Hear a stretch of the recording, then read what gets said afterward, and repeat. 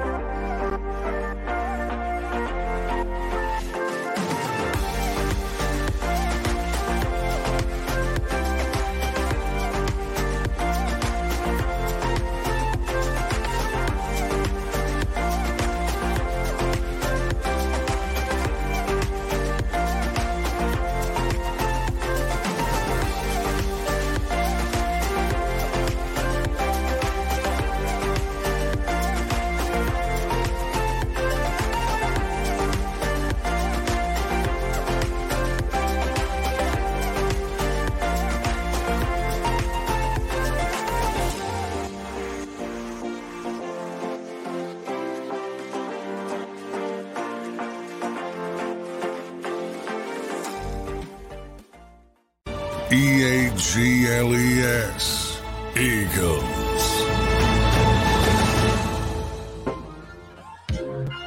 All right, let me start it the way I always do. Whether it's my man Tone, whether it's D-Gun, whatever the case may be, you'll appreciate this, Tone. All right, so we are now 9 hours and 5 minutes away from Game 2 of the NLCS as the Phillies lead 1-0. Welcome in, everybody. Happy Sports Take. Happy Tuesday.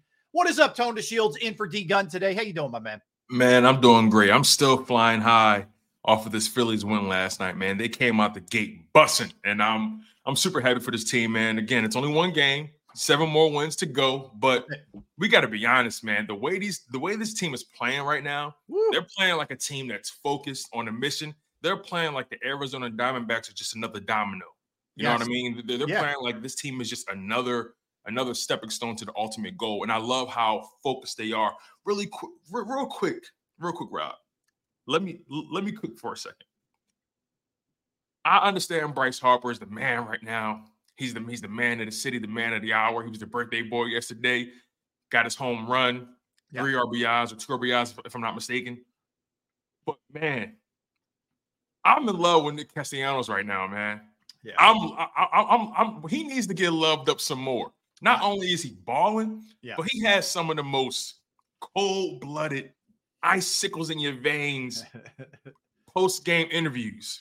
I don't know what John Clark is asking him, but it's setting him up properly to give us these legendary post-game interviews, man. Like Nick Castellanos, that dude is just on a mission, especially thinking about where he came from in the city.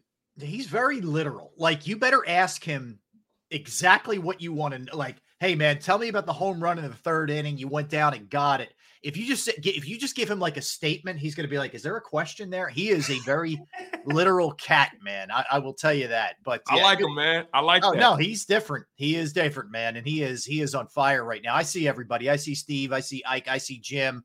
I see Blutorian. I see Tina, Dynasty. What is up, everybody? Hope you're doing well, Jim G. If I missed anybody, sorry. It is going fast and furious. But, yeah, man, there's a lot going on here with this team. And for them to come out of the chute, I mean, you just think about it, Tone. So the top of the first, Wheeler just mows him down, and you could tell he was locked in right away. And then bottom of the first, Schwarber, I mean, some people were probably up getting a drink out of the fridge if you weren't at the game, like, whoa, and he hits a rocket shot. 2 batters later, Harper just continues his tear that he's on. And then the next inning, it's Castellanos. That has got to be so hard for a team in the first game of a series on the road in that insane asylum that they call, Citizens Bank Park. Zach Gallen, their pitcher's head must have been just spinning after that happened. He's honestly lucky that he made it as far as he did. Yeah. Because I thought they were going to pull him in the 3rd, but I gotta respect their manager, man. He said, listen, you're gonna fight through this because I'm not ready to go to this bullpen yet. Like there was a point in the game where the announcers were like, Gallon's giving up 3 homers and they don't have anybody warming up in the bullpen. What are they doing? Right. So I got to give credit where credit is due when it comes to this Phillies team. They just, like I said, they're a team on a mission. I love the way Rob Thompson is managing the game. I'll admit I was nervous when Sir Anthony got on the mound because he didn't even last. He didn't even last. Alvarado had to bail him out, but things got a little sticky after Wheeler gave up that home run, that 2-run home run. So listen, man, at the end of the day, they got the win. They held on. They jumped on this young Diamondbacks team early, and that's what you kind of have to do with these young teams, right? You got to let them know, listen, I understand you're here, but there's levels to this thing. Yes, and that's exactly what the Philadelphia Phillies did. That's a good way to put it. It's a good way to put it. The Diamondbacks had been. Well, I think the Rangers are the hottest team. They still haven't lost a game, but the Diamondbacks came in undefeated too. And you basically set a tone right away, that this is what it's going to be tonight. The pitching is going to be great from Wheeler, and the bats are still going to be juiced and on fire like they have been. I mean, you think about some of these numbers that they're putting up, Tone. I mean, they've out-homered their opponents now 16-4 in the postseason. I mean, it's crazy what they're doing here. 7-0. But let's talk about Rob Thompson for a minute. They're 7-0 in game ones in the last 2 postseasons under Rob Thompson. This team's ready to play when they step on the field under this guy. They just deliver at home, by the way. They just deliver. It's unbelievable. What he's done since taking this thing over. I think he's the perfect mix of just kind of steady guy versus knowing, just 10 steps ahead, managing, et cetera. He's really got a feel for this group. Yeah, what's interesting about that, right? You brought up the fact that they have 16 home runs to their opponents, 4? Yes. In the postseason. The bats are hot, yeah, but that speaks to the starting pitching, and that speaks to the bullpen as well. I don't think the bullpen has given up a home run so far in the postseason, have they? Or are they getting a 1? I can't. I'm not entirely sure, but I don't think the bullpen has given up a home run. Right. And you bring up, why you sit with that. You bring up Rob Thompson. I'll admit, throughout the season, whenever we had the opportunity to talk, I'm sure you remember this. I always questioned, do you think he's too lax with this team? Yeah. I've always questioned, how is he balancing this, right? Is he losing the locker room? Does he have full control over this thing? Yeah. And I think I figured it out. Maybe his personality isn't necessarily made for the full stretch of a season, but when it comes to the playoffs, when it comes to those high pressurized moments, there's no guy you want out there better. So Rob Thompson, he's showing that contract, that extension was worth it. And again, just his ability to manage the bullpen. A lot of people are always shocked when they go with Sir Anthony Dominguez earlier on and Alvarado earlier on, because they're more so like the closer type kind of guys, right? Right. But he's found this formula, and then Kimbrel comes in, gave us a little scare, but did his thing and nailed it. And that double play to end the game was just immaculate, man. Immaculate. And that's the thing. How about the improvement that Bohm's made? I mean, Bohm was a guy who was really, in a lot of ways, a butcher. I mean, let's be honest. And he's really transformed himself into solid to good as a fielder. He's not great, but I mean, there was no hesitation, man. He fields that second, first, boom, boom. And it was just turned it. Exactly what they needed, man. And you're right. Like Kimbrel, I think, is just going to make us sweat every time. It's never going to be clean. It's never going to be easy. We're all of us are going to need some Pepto, at watching the guy. But I'm telling you, like, he generally somehow, some way figures out a way to get it done in the end. Although it's, you're sitting there like, I don't know about you. Are you the same way I am? Like last night, the game ends and you go through so many emotional, like, right. Tumble salts in your head. I can't sleep after the games are over. Like, I'm tired, but I'm just laying there like blood still boiling. I know. Yeah. I get that way. I get that way with the Eagles. It's so funny. I talk to my wife about this all the time. I am so emotionally invested in Philly sports, like too sometimes. Yeah. It can affect me physically. Yes. It affects me physically. But real quick about Kimbrel, man. You watch this guy play much more than I have. What's this thing he does, man, before he goes that the crane? He goes into that crane move. I love it, man. Yeah, he's giving you this. It's like, something about it. It's something smooth. It's something cold about it. It's something martial art-esque about it. Yes, I don't know. That's a good way to put it. Yeah, it's sort of like, all right, now it's time for business. I'm flipping the switch. Like as soon as the arms go down, it's like everything else. Boom. There's a good movie. It's good. It's not great. There's a movie called Love of the Game. Did you ever see that with Kevin Costner? He's a pitcher for the Detroit Tigers. I know what you're talking about, but I haven't seen it. All right, so if you get a chance, check it out. It's more of kind of like a love story with him and Kelly Preston, but he's a pitcher for the Tigers.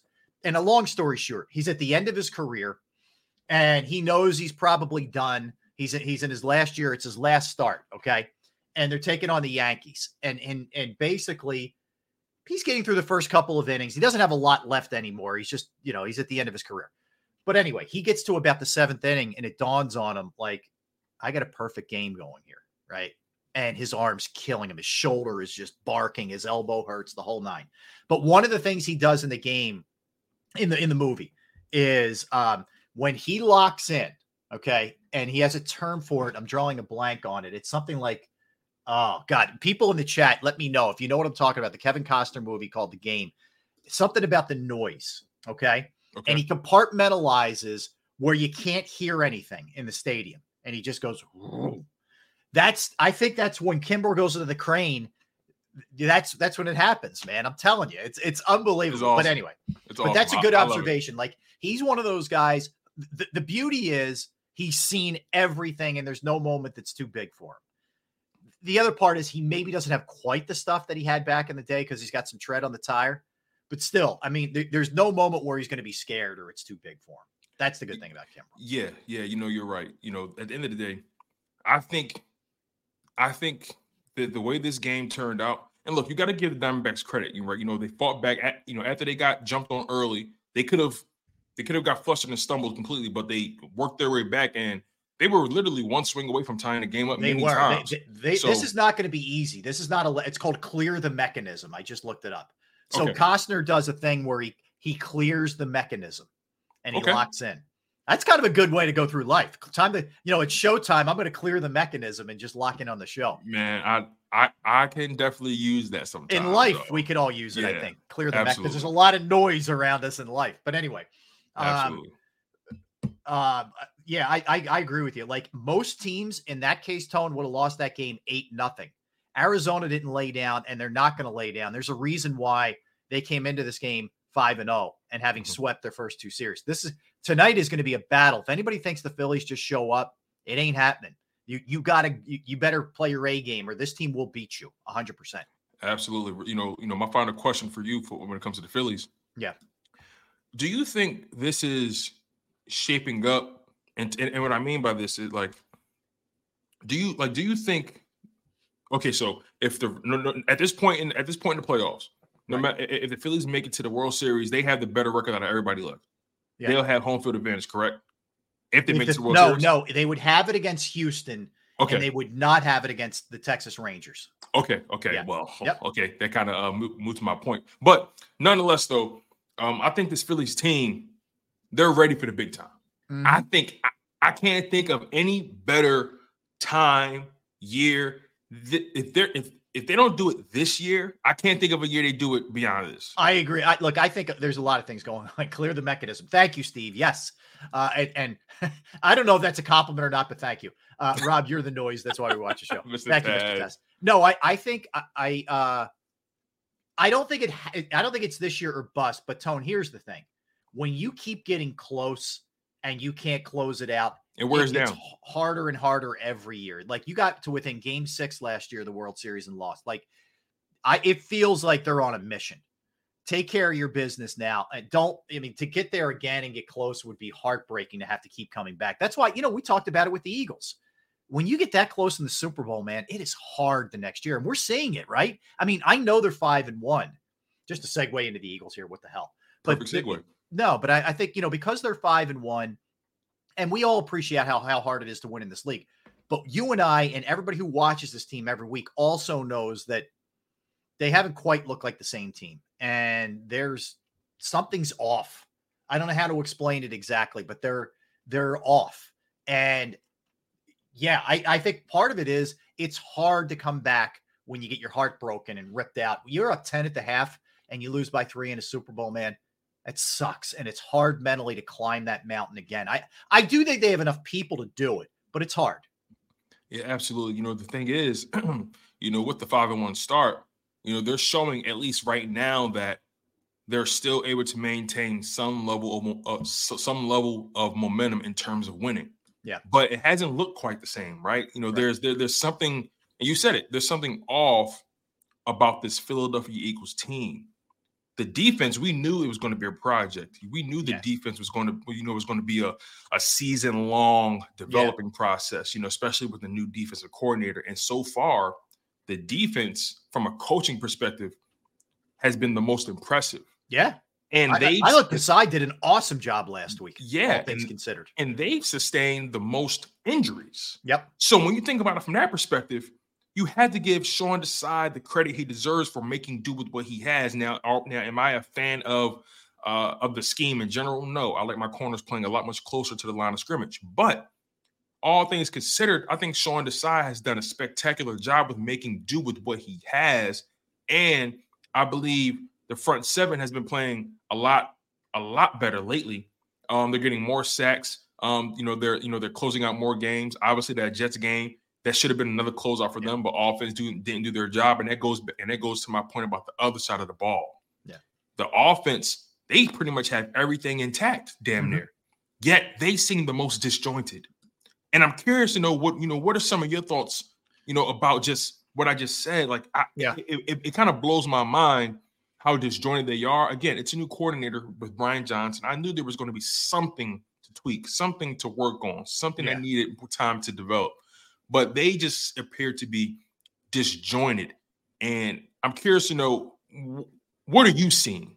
Because later on in the show, I'm going to break down deeper into what I believe is going to be their downfall if they don't get it handled. Okay. I see a couple things. I see a team that doesn't have a counterpunch to what teams are doing to them this year. They're taking away a lot of the stuff that they like to do last year, a lot of the bread and butter stuff. And I don't see the Eagles with a counterpunch. And I think that falls on Nick Sirianni. I think it falls on Brian Johnson. I think they need to – I'm not excusing Jalen Hurts because he made some bad throws on Sunday, but I think they need to put him in a better position to succeed. And they haven't done that so far. And that's the mark of a good coaching staff. Whenever you have success in that league, the guys on the other teams are way too smart not to figure out something to take away. And I think what we're seeing from opposing defensive coordinators and defenses in general is they've figured the Eagles out, and the Eagles haven't figured out what to go to off of that. I think that's one thing.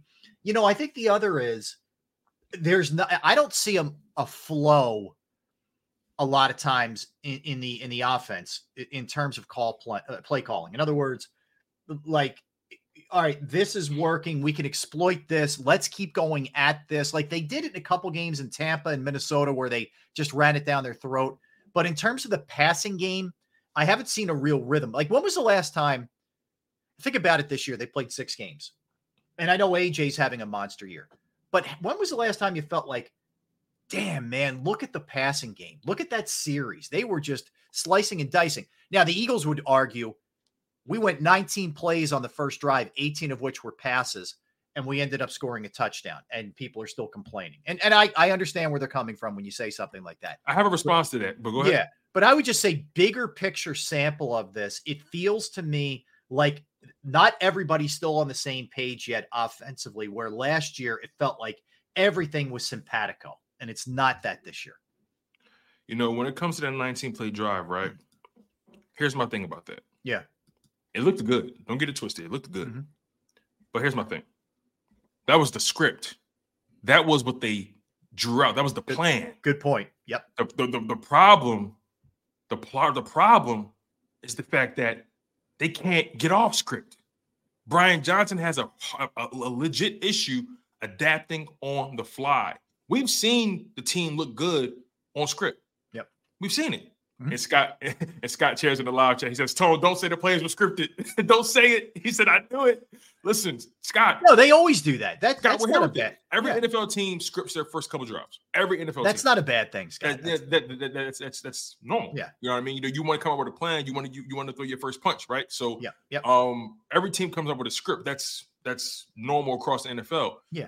But what separates the great offensive coordinators from just the average are the guys who are able to adapt on the fly, the guys who are able to be in that ring and respond after getting punched, the counter punch, slip, bob and weave, sticky move, the guys that know how to respond to getting punched in the mouth. And every time Brian Johnson gets punched in the mouth, he doesn't seem like he knows what to do. It seems like, what it seems like what they do, honestly, if you ask me? It seems like when he runs into a brick wall, Jalen Hurts makes something happen. I agree. And teams are keying in on it. Yeah. And you saw it in the Jets game.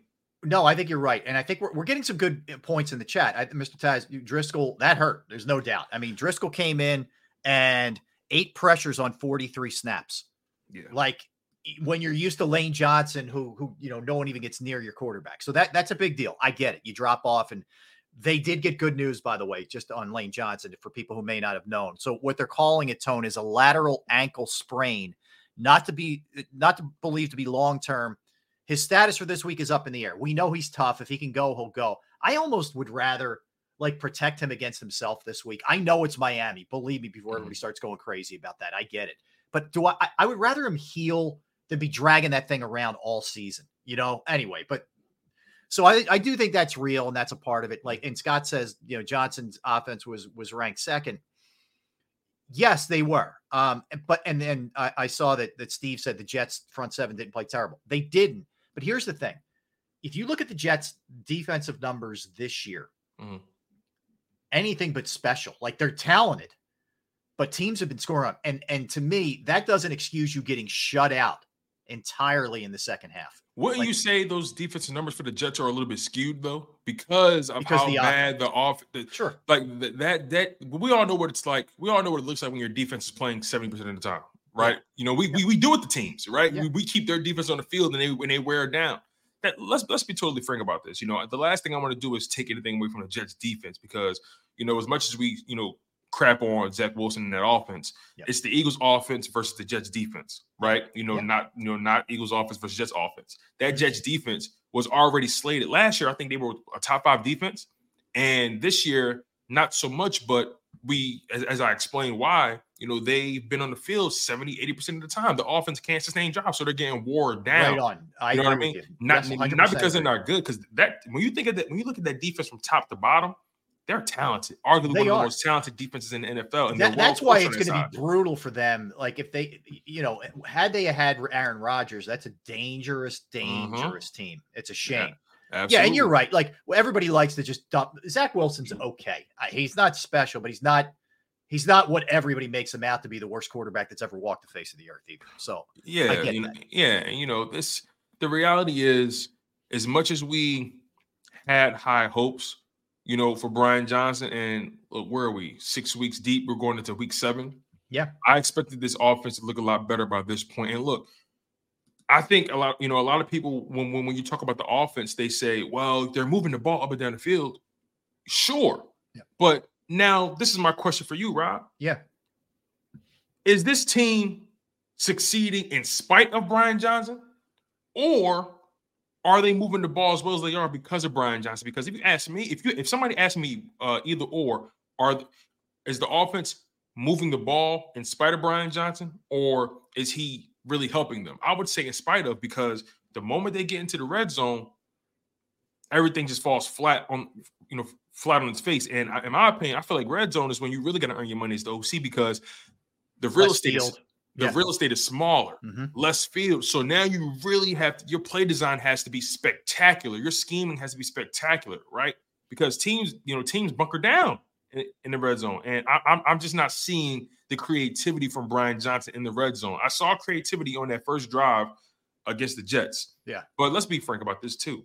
It took them until the 4th down to get into the end zone, and And even then, I got to tell you, I'm not 100% sure what happened on that play. And I looked at about 10 replays on it. Yeah, I'm not 100% he even got it. You know what I mean? So my point is, like, think about what it's taking for them to just get in the end zone. I agree. It was sloppy down there. Let me answer. I think that right now it's in spite of them. Now, in fairness, I will say this to Brian Johnson, because I have been saying this and I want to be consistent. Mm-hmm. In his defense, there is an adjustment period that has to be allotted for, I think.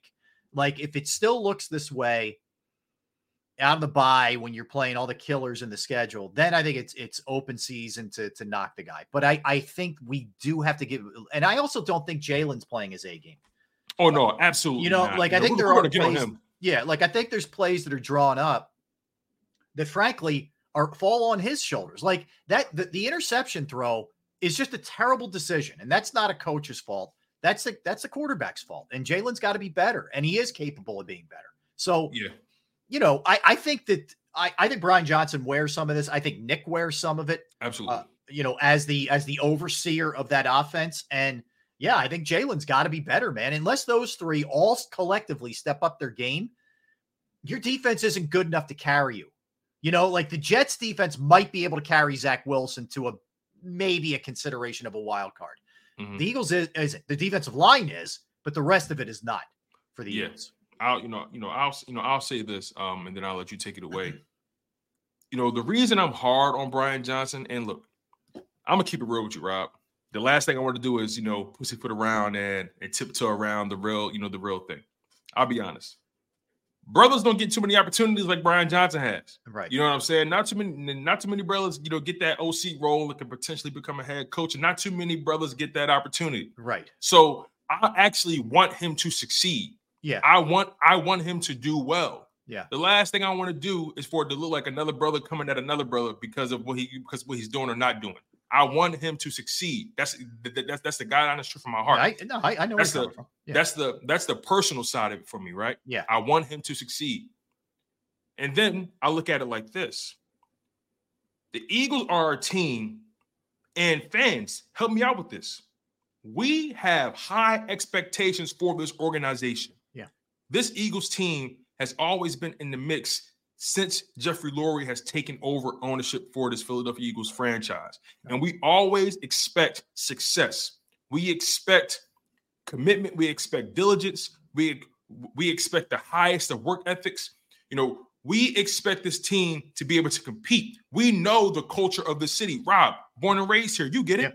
Yeah. We know the culture of the city. We know what goes into it. We know how much we sacrifice for this organization, how much money we put up for this team, how much money we invest in merch, time, concessions, time, showing up to these tailgates. We put in so much blood, sweat, and tears with these guys. Right. Sure, they're putting in the work, in the weight room and all that kind of stuff. But we ride with these guys till the wheels fall off. We roll with them through the 4-11 in one season, and we're definitely going to ride with them now. But when you set that expectation, right? I said this when we won the Super Bowl. Yeah. They should have never gave us one because now I don't know how to act. I'm speaking for me. I'm starving. I'm thirsty. But here's the thing. You're making it sound like you're almost crazy. Like I don't know how to act. Here's the thing. When you win one 5 years ago and whatever it is now, 6 years ago, and you come up this close last year, the bar's only set on one notch. There's one notch, and it's win it. Think about it. Even if you're Kansas City, you just won a Super Bowl. You're not as hungry. You're not. I'm not saying Patrick Mahomes isn't going out there and giving everything he had. I'm talking about from a fan perspective, the way we view it. You're not as hungry the year after you win it. We're starved, man, because we were like right there and we're at the door and we're like opening it, about to step in, and somebody shut it on us. And so what it takes to get there. You know what it feels like to get there and win it when they beat the Patriots. And then last year you thought you were going to have that feeling again. So same thing with the Phillies are doing. You can draw parallels with both of these teams. The Eagles lose by 3 in the Super Bowl. The Phillies lose in Game 6. It's the same thing. Everything else is great. I love what the Phillies are doing right now. It's awesome. But for now, it's the semis, man. And then it's about the World Series and finishing the job. For the Eagles, all of this is a prelude to winning a Super Bowl. Like, this is all great. You want to have an awesome regular season. You want to stay healthy more than anything else. But make no mistake, man, even getting there and losing is a failure, in my opinion. I'm with you on that. And, I'll end it on this note, right? Imagine you finally get the opportunity to take home the prom queen. You got the opportunity. All you gotta do is walk into her front door and you pray to God she lets you in. And guess what? Yeah. She says, you know what? Thanks for the ride home. I'll see you at school tomorrow. Yeah. That's what it was like to lose that Super Bowl. That's what it's like when you're a Philly fan, when you come this close. You were so close to being invited in for coffee by the prom queen. In for coffee. That's a nice way to put it. Yeah. And guess what? You know what she said? See you at lunchtime, Playboy. Thanks for the ride. You know what she did? She put you in the friend zone. Oh, he put you in the friend zone. You can put the friend. Is there anything worse? Like losing the Super Bowl, losing a World Series, like you get some accolades, but you're not closing the deal. Same. It's not the same. You got what I mean? Like you got pictures at the prom with the hot girl. Yeah. But hey, I got pictures with her. I got her phone number. I met her mom, met her dad. But guess what? You still ain't get the cup of coffee. No, man. I agree with you. I agree with you. It. All right, let's come back, and we got a bunch of stuff we got to hit. We're going to get into a little bit further some of the areas of concern with the offense in particular, whether it's red zone, whether it's the run game kind of dissipating a little bit. You know, what you do. Who should it be Driscoll if Johnson can't go? Yes. Yeah, Steve, you're right. She ain't clearing no mechanisms, my friend. Nope. Not when you're in the friend zone. No mechanisms are cleared. So we'll do that. We'll get into some other things. We're going to have Matt Lombardo. Matt's a guy who covers the entire league. He keeps a very close eye on the Birds because he covered the Birds for a very long time. But he's the senior national NFL insider for Fan Buzz. He's going to join us at 12:30. We'll talk Birds with him. We'll talk NFC. We'll talk NFC East. We'll jump around a little bit with Matt. So I'm looking forward to that. We have our usual NFL segment coming up as well. Tony and I, at the end of the show, we'll give our predictions for Game 2 of the Phillies and the Diamondbacks tonight, NLCS. So we got a lot in store for you. You don't want to go anywhere. He's Tone. I'm Rob. We are Sports Take, Jacob Sports YouTube Network. Let me tell you about Bravo Pizza of Havertown. Yes, thrilled that they are a part of the station, a part of the show. I've been going there since I was a kid. They're family owned since 1985. You got Alex and the crew in there every single day, just putting out the best food possible. 20 different styles of pizza daily, slices to go. I say to you all the time, I just had a slice. I just heated up a slice before the show, honest to God, of the Upside Down. But they have the you name it, they'll make it. Specialized pizza your way. And it's not just pizza. It's fresh pasta. It's sandwiches. It's wraps. It's wings. It's salads. Anything that you want. You can follow them at the Bravo Pizza of on Instagram and Facebook for daily specials and promotions. Also, Bravo Pizza is committed to the community. They have fundraisers for charities, for schools, for little leagues, where the proceeds go to those organizations. You can find them at 1305 Westchester Pike, Manoa Shopping Center in Havertown, Pennsylvania. That is 1305 Westchester Pike, Manoa Shopping Center in Havertown, Pennsylvania. Give them a call, 610-446-3810, 610-446-3810. Here's a little bit more from Bravo Pizza of Havertown.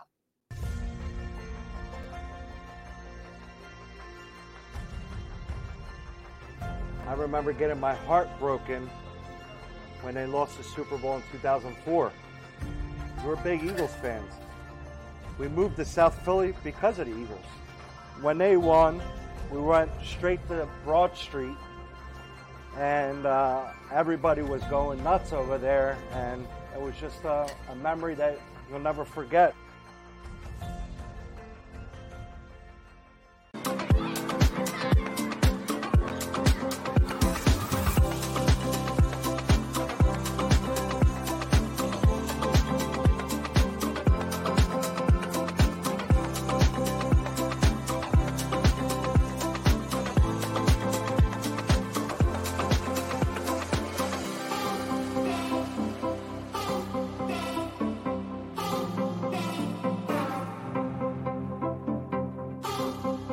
If you own a company and you're not producing a podcast, you're missing out. The public consumes messaging when they're ready. Join the professional podcast network of companies and let Jacob Media Partners put you in the podcast arena. Come to our professional studio, or we'll come to your place of business and professionally produce your company podcast. Call Jacob Media right now at 267-261-3428. 267-261-3428.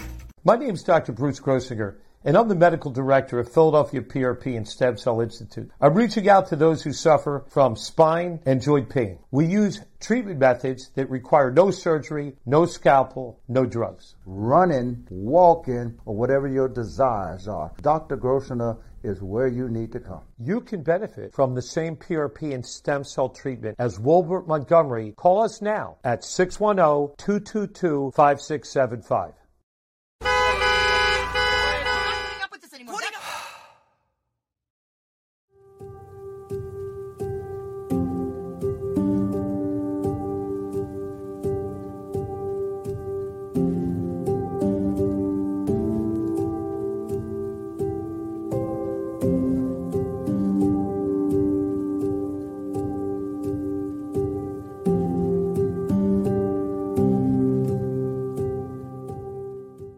Score and save in southeastern PA and Delaware with Colony Pools this football season, and let the experts close your pool with a custom Merlin safety cover in green for the birds. And if you join our Winter Watch team, we'll give you another 20% off, and Colony Pools will handle it all. Keep your tiles on your pool, not in your pool. Fly with Colony right now, Birds fans. Visit flywithcolony.com.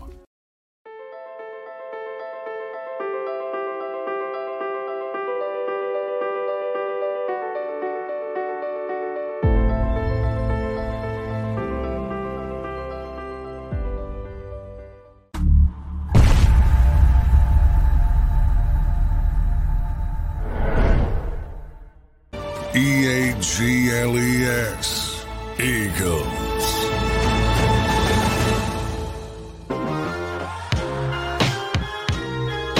Back. It's Tone. Tone DeShields hanging out today. Good to have Tone with us as always. He's double duty, double dipping, as we say, pushing all the right buttons, doing all the right things, and also hanging out with us talking sports. I do my best. I do my best. You're the man. You're the man. All right. So a couple things, Tone, on last night.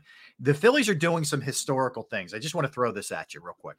So Wheeler last night goes 6 innings, 2 runs, 8 strikeouts, no walks, just 3 hits allowed.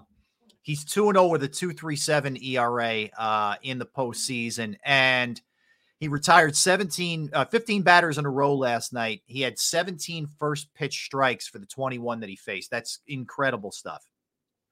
He's now got the lowest opponent's OPS, that's on base plus slugging percentage, through 9 starts in the postseason, which is flat out awesome. And he's got an 0.70 ERA or whip.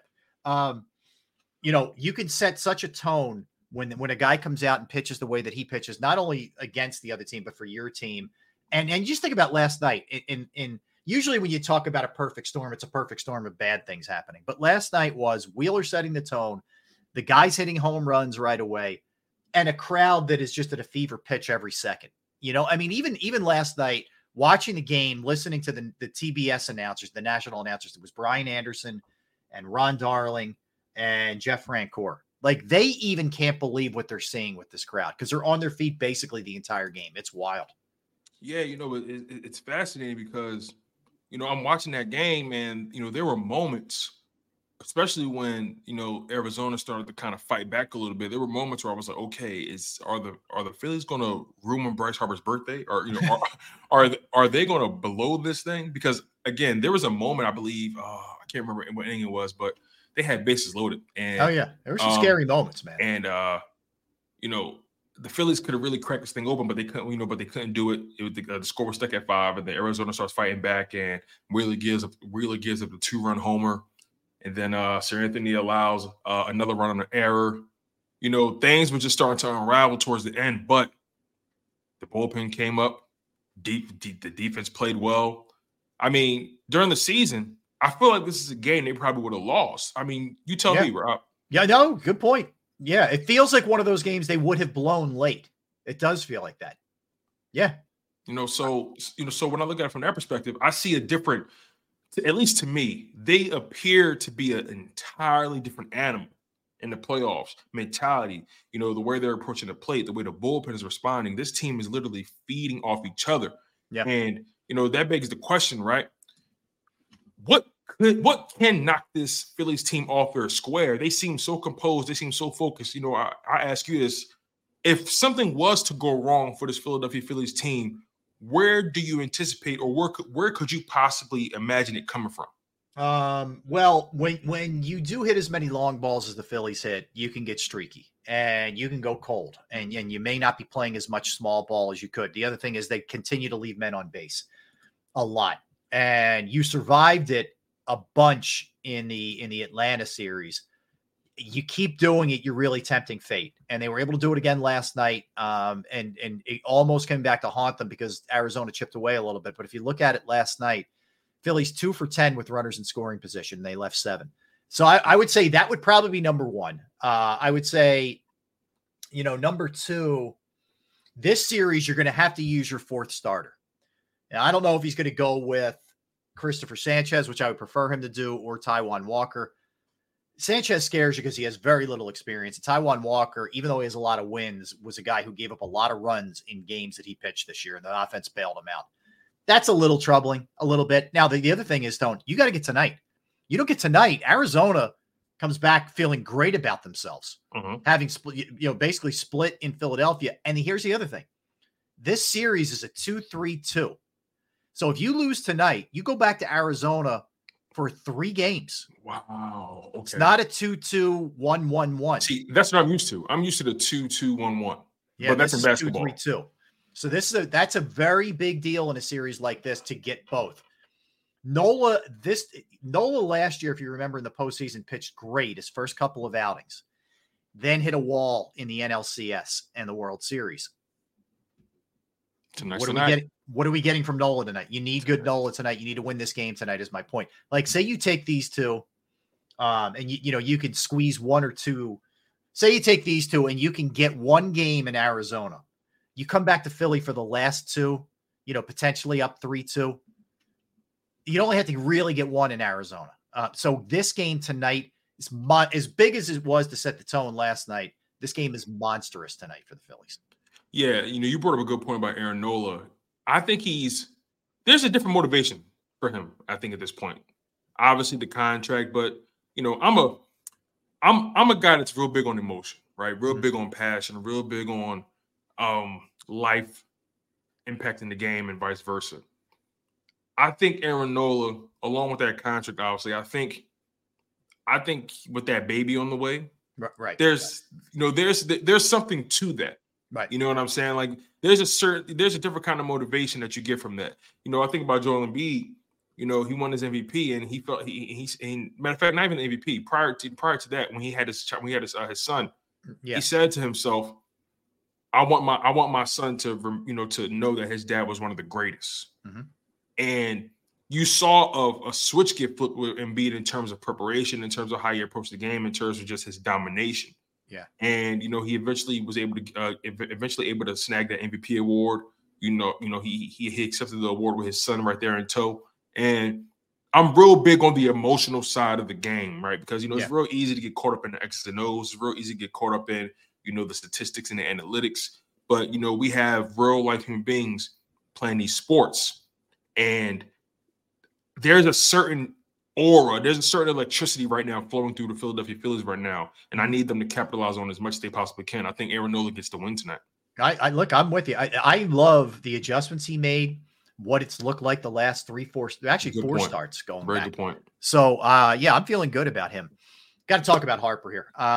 This guy's doing is incredible, Tone. So 2 for 3 last night, home run to start in his first at bat, RBI single later. He did walk, so he was on base 3 times. Postseason right now, 409 average, 567 on base, 955 slug, 4 home runs, 7 RBIs. That's in just 7 games. One more on this. Career OPS in the postseason. He's 3rd all time in the history of baseball. The only guys that are ahead of him, Babe Ruth and Lou Gehrig, are the only 2 guys with a higher OPS in the postseason. We always talk about our athletes and we want our guys to be the best when the lights are shining the brightest, right? Mm-hmm. And Nick Foles, I think, embodied that for that run when the Eagles won it over the Patriots. Like the way he played in the NFC Championship game against the Vikings, and then the way he went toe-to-toe with Brady and then out-dueled him in that game was nothing short of incredible. I don't know where we'll ever see something like that, like somebody out of nowhere again like that. But in terms of like eating up the big moments, Harper lives for this stuff. I mean, he lives for it. Whereas other guys shrink. He wants it bad. He wants it to mean everything. He wants every at bat to be critical. And he delivers, it feels like, every single time. He has been, I just think about this contract, 13 years, $330 million. We all sort of were like, kind of simultaneously laughing and saying, you got to be kidding me. He's outplayed the contract so far. That's a good point. Another thing, that needs to get talked about is how much grief he got in Washington about his playoff performances, right? A lot of people felt like he was a stat patter, and when it came to the real moments that they needed him, he didn't really show up. In that 2012 postseason where he played 5 games, he had 23 at bats, only 3 hits. They killed him for that. In 2014, 17 at bats, only 5 hits. Well, that's actually not that bad. 2016, 17 at bats, 4 hits. 2017, 19 at bats, 4 hits. Then in 2022, his first postseason with the Phillies, 63 at bats, 17 games played, 22 hits, 7 doubles, 6 homers, 13 RBIs. The dudes start going crazy, and he's picking up where he left off. 2023, 7 games played, 22 at bats, 9 hits, 9 runs batted in, 4 home runs thus far, 7 RBIs, 8 walks. The dude is just, he understands the moment. And another guy that understands the Philadelphia culture. Some people call him the pander of all panders to Philadelphia. But listen, I gotta tell you, I hate that. I'll be honest, I don't like that either. Some guys make it look obvious. Like, let's be honest. But here's the thing, Tone. When you say not you, obviously. No, I know what you mean. When people say panderer, there's something disingenuous about that. In other words, this guy's a phony. There's an implication that he's a phony. He's not a phony, man. He is not. If he showed you anything else, would you be happy? That's what I mean. Like the same people, dude. The same people who call him a panderer would rip somebody like Ben Simmons for being a robot. You know what I mean? And not connecting enough with the city.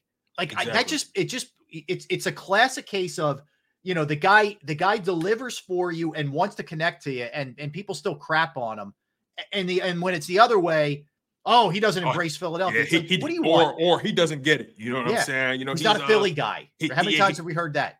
Oh right? My God, he's not a Philly guy. He's not a 4-for-4 guy.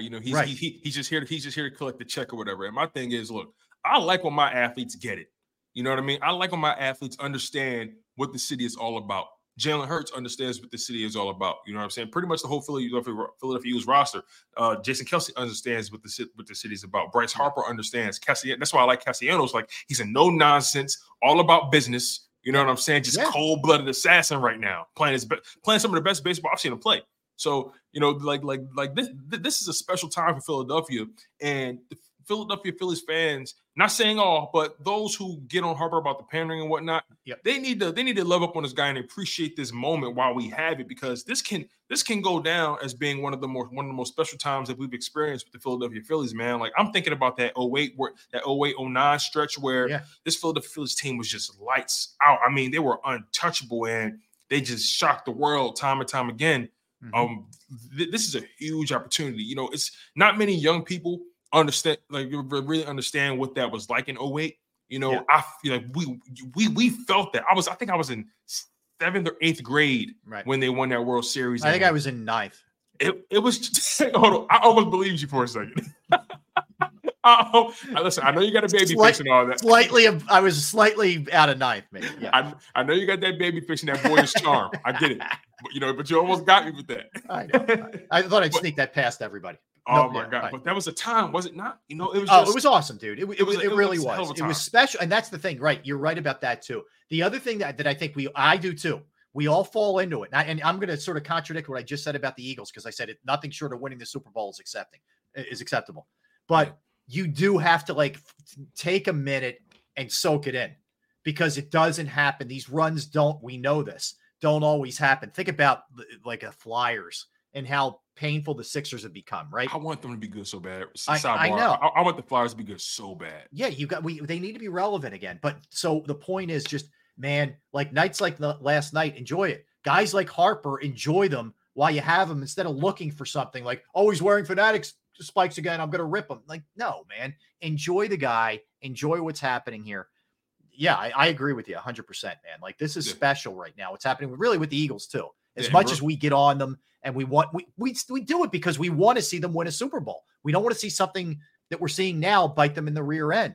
And yes, Tina, I was younger than ninth grade for the World 80 World Series. I was a young cat, but you are correct. I did see I was there when they won it. In fact, Tug McGraw on the man. It's his son Tim last. By the way, Philadelphia's becoming a little bit of a celebrity hangout. So last night, Jason and Travis Kelce are there.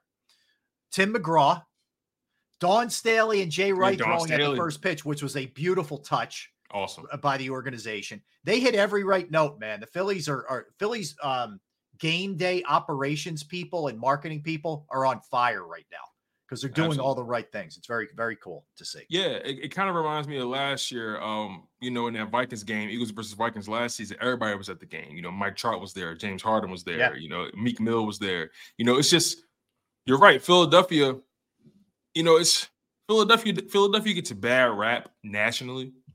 But Philly's one of those cities where we like, if you're with us, we love you forever. Yeah. But if you're against us, we hate you forever. You know what I mean? Like it's very binary with us, right? It's either we love you or we hate you. You know what I mean? We'll ride for you as long as you ride for us. Mm-hmm. You know what I'm saying? And that's what we're getting from this Philadelphia Phillies team right now.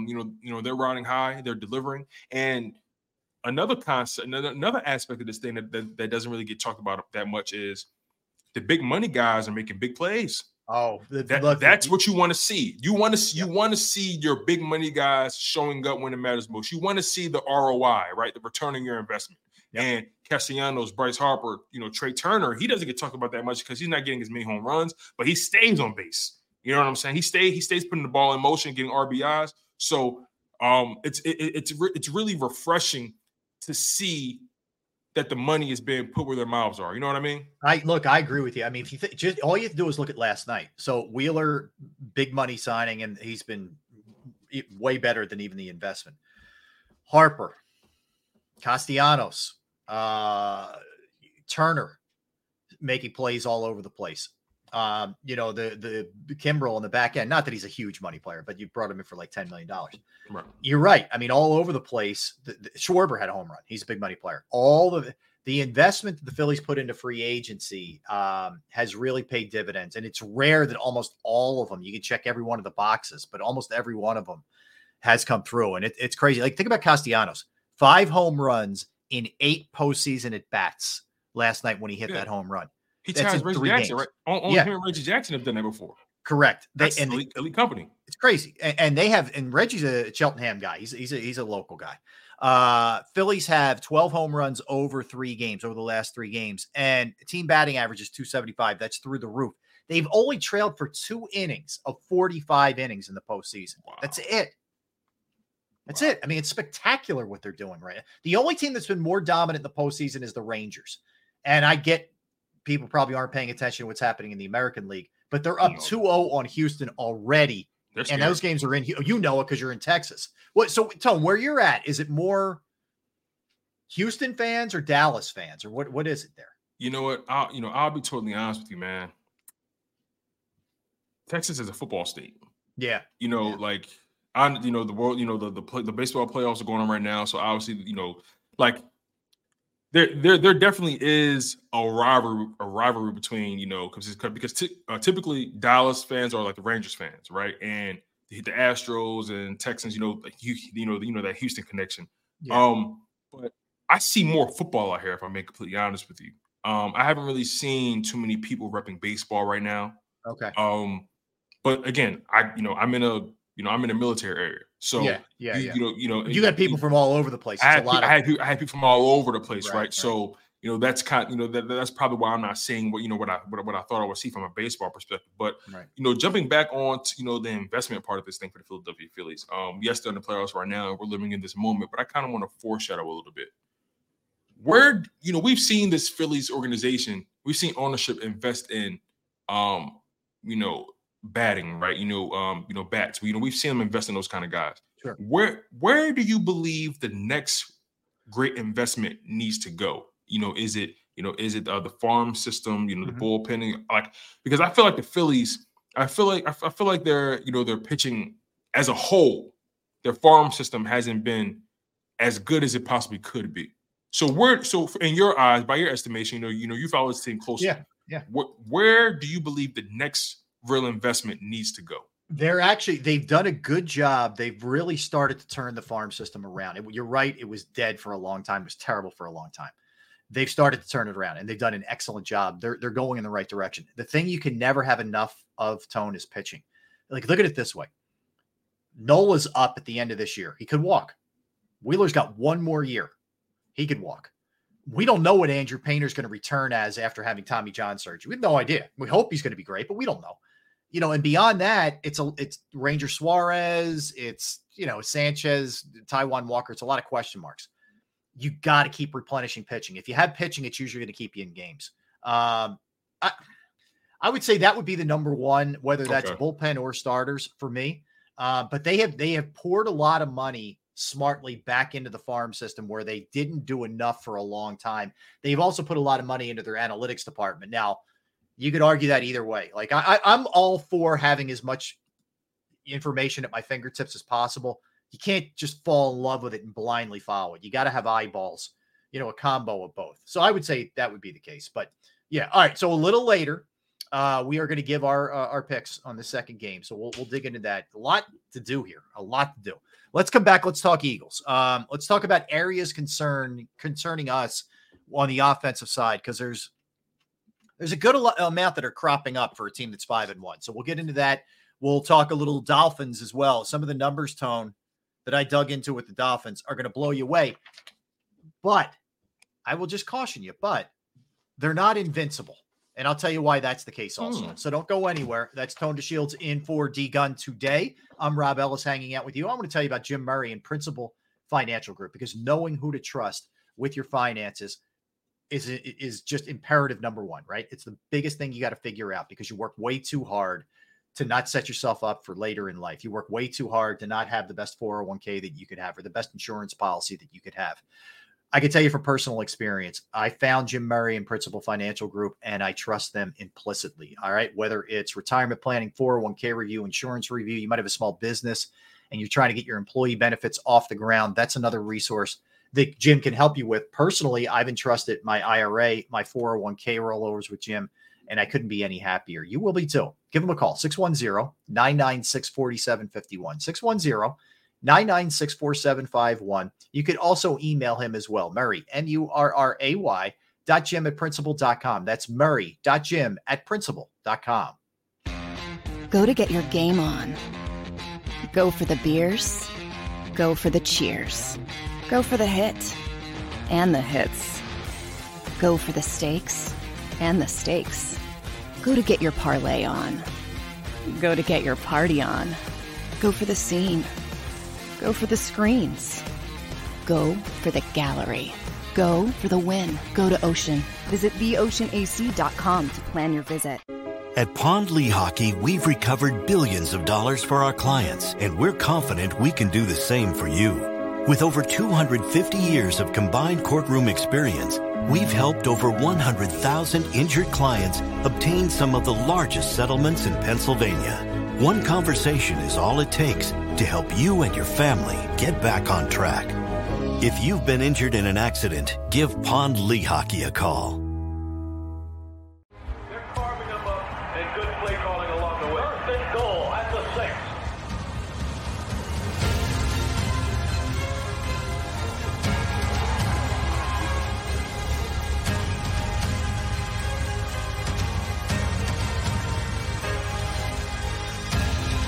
On the field of life, First Trust Bank is there for you. Champions on 3. 1, 2, 3. Because Philadelphia dreams deserve a Philadelphia bank.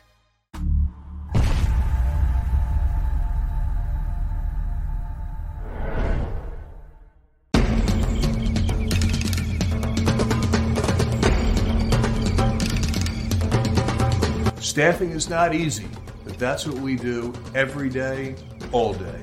The key to our success is storytelling, asking the right questions to find the right people. Hi, I'm Gary Kane, president of Kane Partners. We want to be your staffing partner.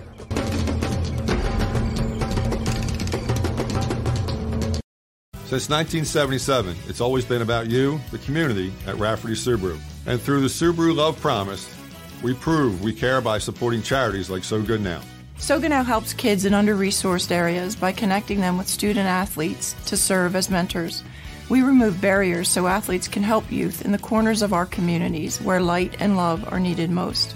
When you choose Rafferty Subaru, you help organizations like So Good Now. It's all about you at Rafferty Subaru. Do you stream on a Roku, Fire Stick, Google TV, or Apple TV? Now you can watch 6ABC 24/7 with the 6ABC Philadelphia streaming app. For the big story on Action News, search 6ABC Philadelphia and start streaming today. EAGLES, Eagles.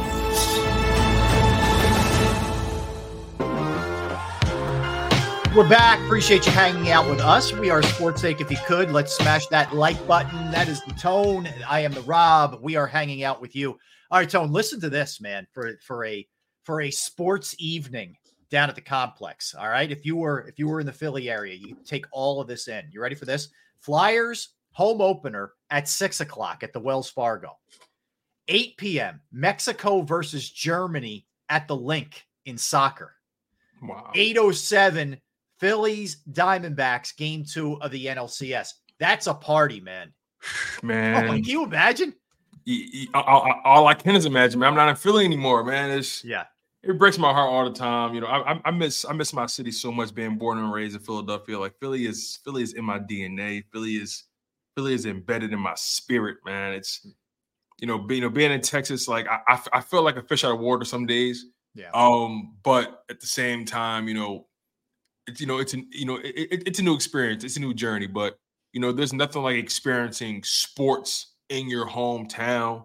With your family, with your people, ordering all the cheesesteaks and the crab fries, and you know what I mean, being able to go to the games, being under the bright lights, and just feeling that aura, that energy. Feeling the thickness of the tension. You know what I'm saying? Like there's nothing like, there's no sports city like Philadelphia. There's none. I'm willing to put it up against any city, man. I'm willing. Yeah, it's it's very unique. In terms of I think what makes Philadelphia unique is a lot of things. The easiest thing is to say is passion, and I think that's real. But it's passion, it's knowledge. Like when you're at a game, I was at the game last Wednesday. It was game 3 of the NLDS. Right. I remember that, man. Yeah, Nola pitched. It was great. We had a great time. And I sent you guys pictures and all that. But what you notice is they pick up on every little nuance. Like, I wasn't doing this. I'm just telling you what was going on. Right. I got you. So Marcelo Zuna got a DUI. Okay. It's public knowledge. They're chanting DUI. They're God! They're chanting breathalyzer. Like, and it's not just like derivative chants. It's like they're on everything, man. It's crazy how these people are. Yeah, it can be a little rough. That's cold. That is cold. But they're locked in on everything, and they're aware of everything that's going on. And it's not just reacting to like ball strike or out. Like they're thinking like 10 steps ahead, or they're not. Like they're going to give this guy Merrill Kelly tonight. I don't know if you saw this, Tone. So he was asked, I think yesterday or the day before, about wild crowds, and he pitched in the World Baseball Classic down in Miami, and he pitched in Korea, I think, or something like that.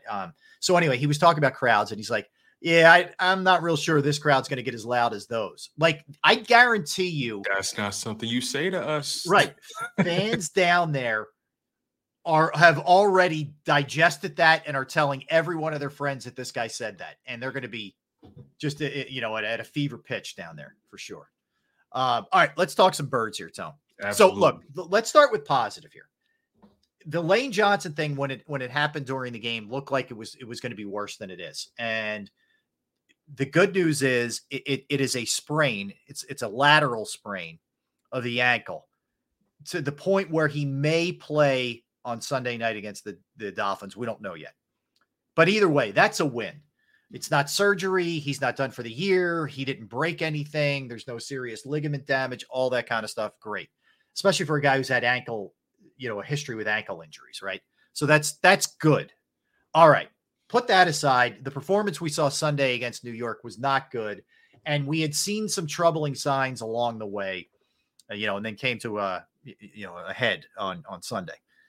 So, again, I'm going to start with Hurts here. And I think this is a Hurts offensive coordinator, Nick Sirianni question, but 7 interceptions through 6 games when he only had 6 all of last year. Let's start there. Is that more on his just sort of forcing things this year, Tone, which we didn't see last year? Is it more on the plays that are being drawn up for him? Who owns that more than anybody else in terms of his regression, in terms of the turnovers? At the end of the day, regardless of the play that's called, you have to protect the ball. I always put turnovers on the quarterback. Always. Because, again, the play isn't designed for you to throw an interception. You know what I'm saying? So, right.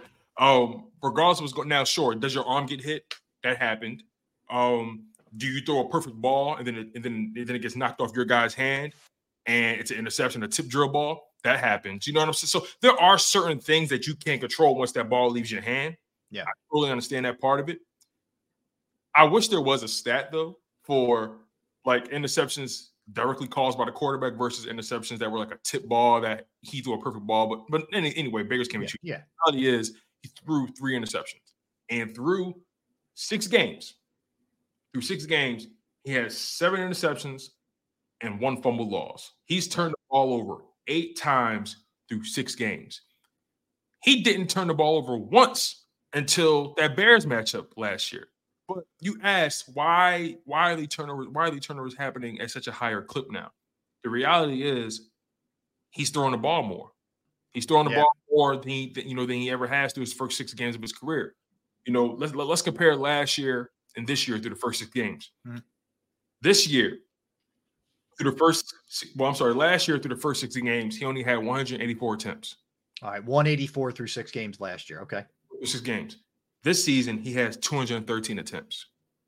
So what is that? That's 16 plus 13. That's a 29. Yeah, it's 16 and 19. Yeah, you said I think that's a good amount more. That's a whole game. 5 more. Yeah, that's a whole game for some quarterbacks. 29 attempts. Totally. You know what I mean? Totally, So he's already throwing the ball at a higher clip.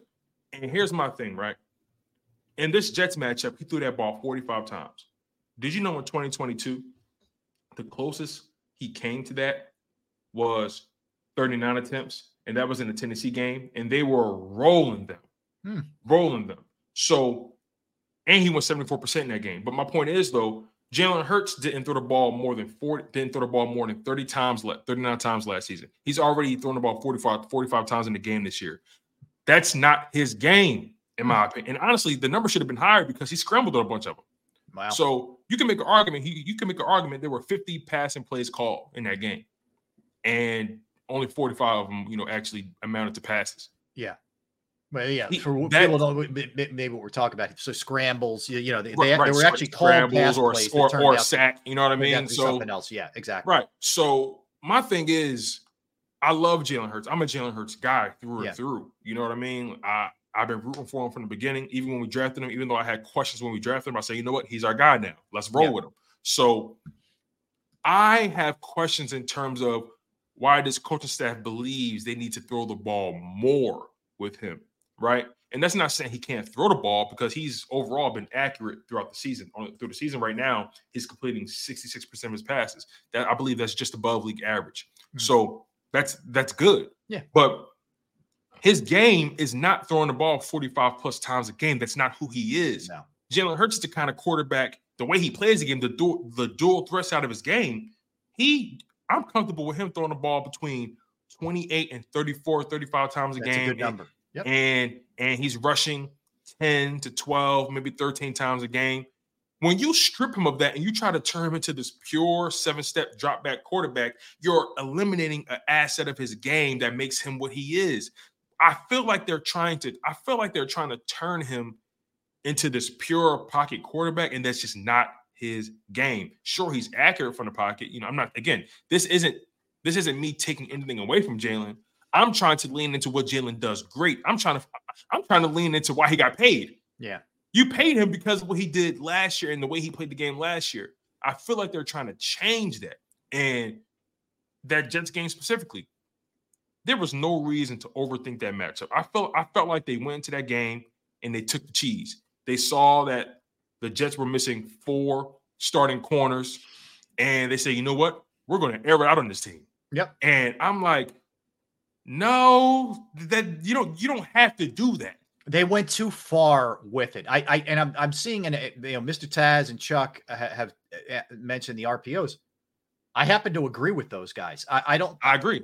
We're not seeing enough of that. And I understand you want to be able to protect Jalen, and Jalen may see, something in the defense with an RPO where he's going to keep it and there's potentially take a hit. But isn't there potentially take a hit when you're dropping the guy back 50 some odd times too? It's like, do what you do best, man. Stop getting away from it. And look, we all hope he stays healthy, but if he gets hurt doing something that he does best at, so be it. That's just the bad luck of the draw. Look, the reality is sorry to cut you off, Rob. Yeah, I got to say this, right? And I want to be fully transparent. During the offseason, and I keep reiterating this because I want to make sure people understand, where I've moved from and moved to. During the offseason, after that Super Bowl year and all that kind of stuff, during the offseason, I said on many platforms, I would love to see Jalen Hurts run a little less and throw a little more. Yeah. I was one of those guys. I'll admit that because I was focused on his health strictly. I was focused on health and longevity. And I was thinking about it from the perspective of as he grows in this game, his passing is going to improve, right? But I've moved to this notion now. I want Jalen Hurts to do whatever he deems fit to win the game. If that's him running the ball 15, 18 times, so be it. If that's him throwing the ball 25, 30 times, whatever Jalen Hurts needs to do to make sure he is successful and his team looks efficient, I'm with that. Yeah. But it doesn't look efficient to me. Everything looks laborious. Everything looks like it's a struggle. Everything seems like they're working harder than they have to. One other thing, and again, this is just my eyes. It's not. It's just looking. Does it look like he's running to protect himself a little bit more? I'm not going to use the words running scared, but I feel like he's running a lot more cautious than just sort of letting it rip last year. Does it feel like he's tiptoeing a little bit to me? You sense that? The one game. No, I know what you're talking about. That's a real observation. The one game where he didn't do that and the offense looked its best was the Rams game. Yeah. I felt like that was the most loose he looked in the matchup. Mm-hmm. And then I think this coaching staff is holding him back, man. I really believe, let me throw a stat to you, right? I was going to save it for Matt Lombardo later on. I'll still bring it up to him. Yeah, bring it up to him too. But I want to bring it up to you, right? Yeah. And tell me what you think about this. Yeah. Since 2022, the Eagles are 18-1 when they give their running backs more than 15 carries. Wow.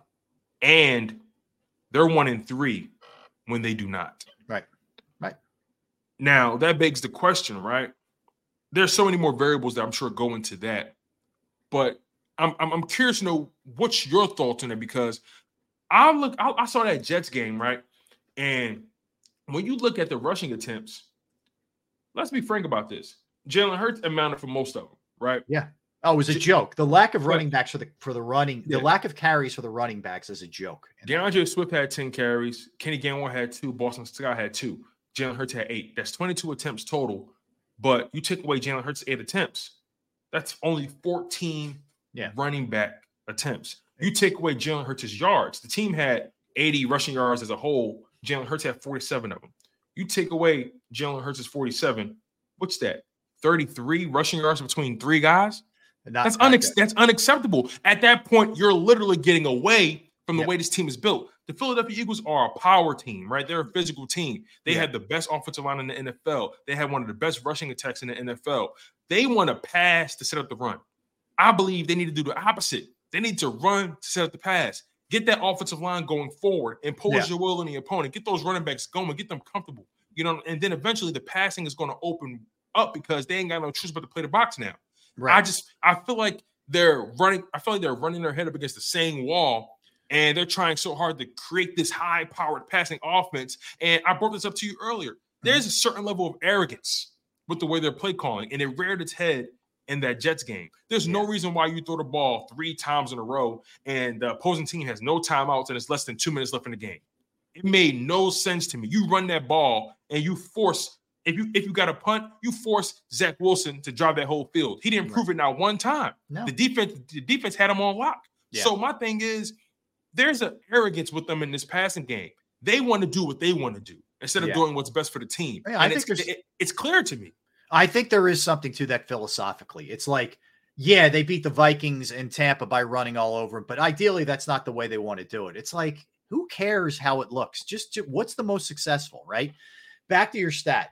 I mean, some of that is teams are going to run the ball more when they're winning, right? To milk clock. So there is a little bit of that element to it. But I think you're onto something here. When they lose, to me, it's like all you want is balance. You don't want the imbalance that we saw on Sunday. That's the thing. Just get it a little bit, as opposed to being here, just bring it a little bit more there. Okay. So we get it. It's a passing league. They're going to throw more generally than they run. Understood. But I don't feel like right now they're running the best offense that plays to the strengths of the quarterback. And to me, everything that you do around your team has to be based on the strengths of your quarterback on the offensive side and whatever you feel like you are on defense. If you're a great pass rushing team, it all plays off of that. Anyway, I think that they have gotten into some bad habits here. I really do. I think they've fallen into this, like, in love with the passing game kind of thing. And I know, like, I heard Nick Sirianni this morning on WIP, and one of the things he said in defending this was, okay, there are times we go to the line of scrimmage with 2 or 3 plays called. Jalen looks at the situation and may audible out of a run to a pass. If that's the case, okay, we initially had a run in there, but that's what the quarterback decided to go with. And we'll never know that. We'll never know that. And the other thing he said was, we consider swing passes to the running back runs. Right. But and I'm listening to that. I'm saying, okay, I'll buy a little bit of that, but explain to me the end of the game. Explain to me the way that like terrible, the interception and then the 4th down throw. It's just too much, man. You became too predictable. And you're doing that. Look, here's my guess. My guess is Jack Driscoll would have had a hell of a lot more success with the Eagles running the ball more than throwing it. He was like a turnstile in terms of trying to pass block. Great point. The entire right side of your offensive line was backups. Sua Opeta and Jack Driscoll were filling in for Cam Jurgens and Lane Johnson. When you see that, you have to help those guys. Yeah. No, I'm saying just ask any offensive lineman. I get so frustrated with it. I know you're passionate, man. I love it. But ask any offensive lineman. They'd rather run block than pass block because you're taking it to them. You're not on your heels. You're not backing up. You're not trying to stop some unbelievable athlete who's 280 pounds and can run. You're plowing forward with just pure power. So that's why it also didn't make sense. Jalen's running for his life because, again, we're spoiled with Lane a little bit. Lane Johnson hasn't given up a sack since 2020. Mm-hmm. But you're seeing that Driscoll's having a hard time. Help him. Run away from him or run to his side and see what he can do in that situation. Run some more power sets, right? Put Jack Stoll on the field. Put another tight end next. You know what I mean? Do something to help him. They left him on an island way too much, and it's genuinely disappointing because look, they're 5-1, right? Let's really look at the macro here. Yeah, they're 5-1.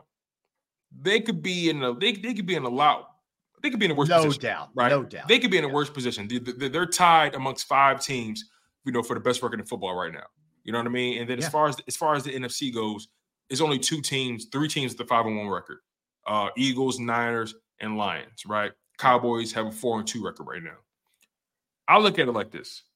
All right, you're 5-1. That's the big picture. Things could be a lot worse for you. You have a lot more room to grow.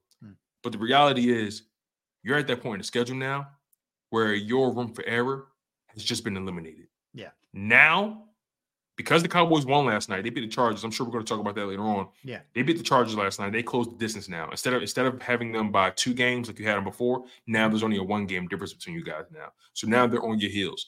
At the end of the day, no matter what you feel about the Cowboys, you got to respect them because they're there and they're always going to be there. Yep. But that 5-1 record, big picture. But my concern is more so with the offensive coaching staff. I'm genuinely concerned that they are going to cut their nose despite their face. they have this weird idea that they have to keep up with the Joneses. And I don't know where this is coming from. I don't know if it's Howie Roseman and Jeffrey Lurie inspired and it's happening and it's materializing on the football field.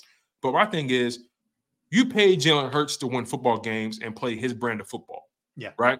If you wanted a 7-step quarterback that dropped back 50+ times and do his thing, you should have never paid that man. Yep. That his game that's not his game. I agree. He thrives in that 28 to 35 attempt area. That's a sweet spot for Jalen Hurts. And then you run the ball 30 times a game. Balance. You keep the opposing defense off balance, and also you make them respect you. Everyone nationally knows the Philadelphia Eagles, when they're running the ball, they're unbeatable. Yeah. They know that. Play to the strengths of your best players. And help your defense out. Keep them off the field. Keep those guys fresh. When you keep passing the ball like this, 3 and outs, and you know your defense is still shoddy, you know they're still trying to figure some things out, help them help you. Yeah. So, like there's a fundamental issue. There's a fundamental flaw with this offensive coaching staff that needs to be addressed, but I'm not sure that it'll be addressed, especially with this Miami team coming in. I'm nervous. Here's what's interesting too. Obviously they're trying to piecemeal this thing together with a lot of injuries on the defensive side, and I think they did a really good job this week. All things considered, you get the trade deadline is Halloween, right? It's 2 weeks from today. It's October 31st. I've been telling you've been hearing me say it. I've been saying it to Gunner every day. I think that they're going to make a move. I do. I think they're making a move. Where so? Where do you think the move is made first? I think they're going to look at nickel corner or safety. I think they're going to make a move. I don't know, Bobby, that they're quite comfortable with Tyler Steen at right tackle. I think he prefers left tackle, and I think they think he's a guard in the NFL. I'm not saying it may not happen. If Driscoll struggles, all bets are off and you try and figure anything out. My guess is they would go, if Lane can't play this week, they would try Driscoll again. If he's a disaster, then changes would happen if Lane's still not ready to go. It would be my guess. I'm reading between the lines when I'm hearing Nick Sirianni speak. I think they feel like if they gave Driscoll a week where they gave him a lot of reps, he knew what he was doing, what he was getting himself into. I think they feel like he'd be better. And keep in mind too, it is Jeff Stoutland coaching him up. So I think if anybody can get him going, Bobby's right. Andy used to tell us that same thing, and Andy used to lose his balance a lot when it came to the run pass. Then he would find religion and get back to it, and then the Eagles would get on a run. It felt like it happened every few weeks there with him. It really did. But, Nathan brought up something interesting. He says the product is near perfect. The house always wins, but that's not good enough. Billionaires. I'm not sure what he's saying, but if I'm going to try to assume what he's saying. Sure, I think in so many words he's trying to say that this team, we always want more from this team, right? They're 5-1. They're one of the best teams, in terms of offensive yardage, so on and so forth. And yet we're not satisfied. Again, Nathan, I want to make sure I understand what you're saying, but I look at it like this, right? We talked about it in the first segment. The bar has been set. The bar has been set. And in reality, when you don't meet that bar in Philadelphia, we on your ass. Yep. Especially when we know it's not a product of the other team being better. We know it's because there's something you're not doing. Or we see that you're being hard-headed or you're being negligent. You know what I'm saying? Here's what I think happens. I think some people I get the tone of what Nathan. I'm saying that was so bad it must be fixed. I got you, but I think, and I'm not. This isn't directed at Nathan, but I think sometimes people will say, "My God, man, they're 5-1. They're ranked as the second offense in football behind the Dolphins." And granted, it's a big difference. Yeah. Nobody's denying that, and yeah, I mean, if he said to me before the season started they'd be 5-1 at this point, I'd say I'll take it. I'll sign up. But what we're looking at is we're trying to look at this through the prism of winning a Super Bowl and what it's going to take. And this isn't going to cut it right now. Doesn't mean they can't straighten it out and fix it, but it just means, they aren't going to figure it out. Yeah, I mean, I get it. Tampa was 7-5 going the bye week in 2020. They also had Tom Brady. I got you. Yeah. I think they are going to be able to fix these things. I think they're correctable. That's the good thing. The worry a little bit on the other side of the ball is you are short bodies, and you may not be able to fix all of that. You may have to just hope that you have enough guys to get their act together. and step up, and you just outscore teams. So that's my concern. Actually, is as weird as it sounds, for all the offense that we're talking about, is more the defense. As crazy as that sounds, because I just don't know that they have the bodies on that side of the ball. That is a little bit concerning. That's why I get back to I think they will make a trade. I do. But to your point, though, about that, yeah, that's why I've been so encouraged by Brian Johnson. Yeah, I'm sorry, Sean Desai. Sean Desai. That's why I've been so encouraged by Sean Desai, because he's finding a way to adjust, tweak, pivot despite the injuries. Yeah, even with all those injuries, he still held that Jets team to all field goals. That last touchdown, I don't even put that on them. I put that on the offense for turning the ball over. Sure. And they were told to let them score that touchdown, so I can't really put that on them. But they gave up 12 points in actuality. 12 points, all field goals. You know what I mean? So, and granted, it's the Jets offense, and I know Zach Wilson's not the guy, but, you shut out Matthew Stafford, in the second half of that Rams game. You hold the Jets to only 12 points, really, that's really on you. And you sustain all those injuries. He's finding ways he's scheming these guys in position. He's doing the best he can with what he's given, right?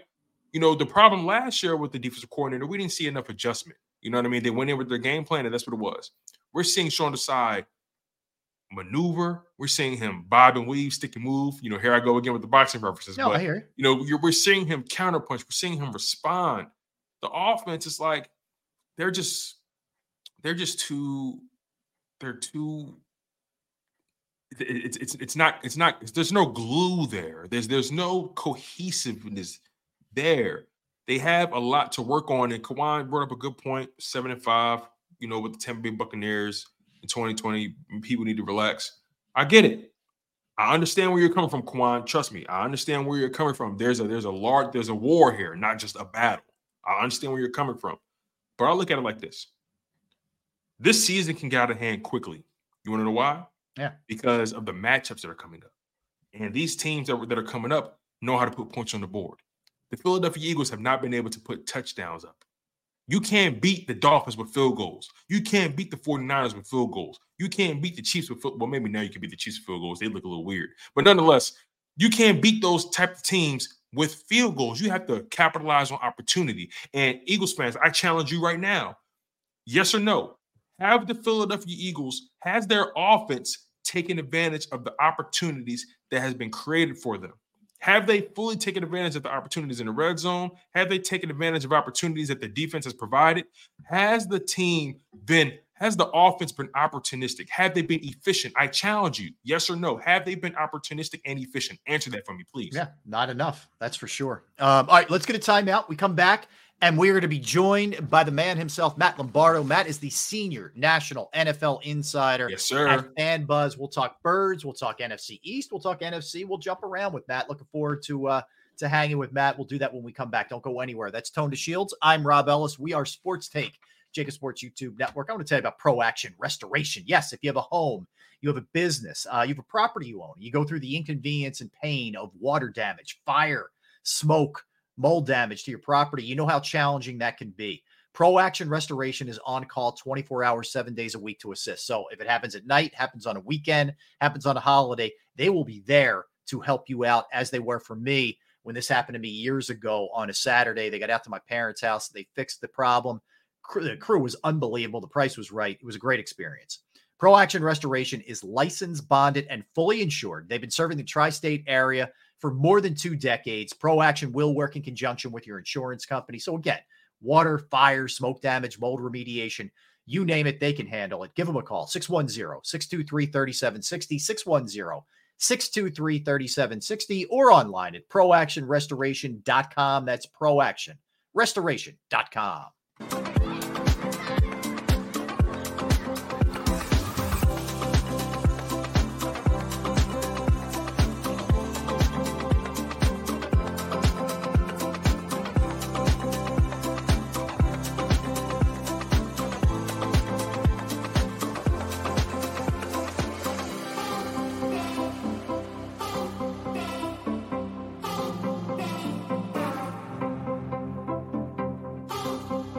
If you own a company and you're not producing a podcast, you're missing out. What's so special about Hero Bread's soft, fluffy, and delicious breads, buns, and tortillas? These ultra-low net-carb baked goods contain zero sugar, fewer calories, and more protein than the leading brands, and are high in fiber to support gut health. Shop now at hero.co. Everybody in your crew identifies as either Big Mac Burger, McNuggets, or McCrispy Sandwich. But you're the Filet-O-Fish Sandwich all day. That crispy fish, that savory tartar sauce, that melty cheese, that pillowy bun. Yeah, you get it. Every time. And if you love the Filet-O-Fish, right now you can catch two of the classics you love for just $6. Limited time only. Price and participation may vary. Cannot be combined with any other offer. Single item at regular price. Ba-da-ba-ba-ba. The public consumes messaging when they're ready. Join the professional podcast network of companies and let Jacob Media Partners put you in the podcast arena. Come to our professional studio or we'll come to your place of business and professionally produce your company podcast. Call Jacob Media right now at 267-261-3428. 267-261-3428. My name is Dr. Bruce Grossinger, and I'm the medical director of Philadelphia PRP and Stem Cell Institute. I'm reaching out to those who suffer from spine and joint pain. We use treatment methods that require no surgery, no scalpel, no drugs. Running, walking, or whatever your desires are. Dr. Grossinger is where you need to come. You can benefit from the same PRP and stem cell treatment as Wilbert Montgomery. Call us now at 610-222-5675.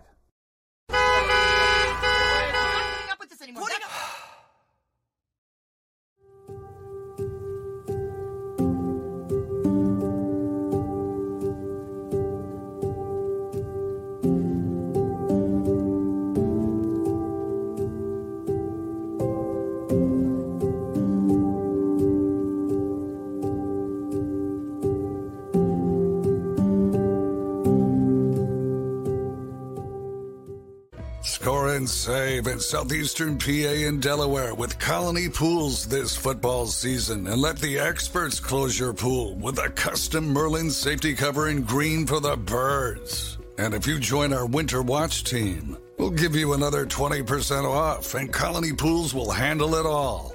Keep your tiles on your pool, not in your pool. Fly with Colony right now, birds fans. Visit flywithcolony.com.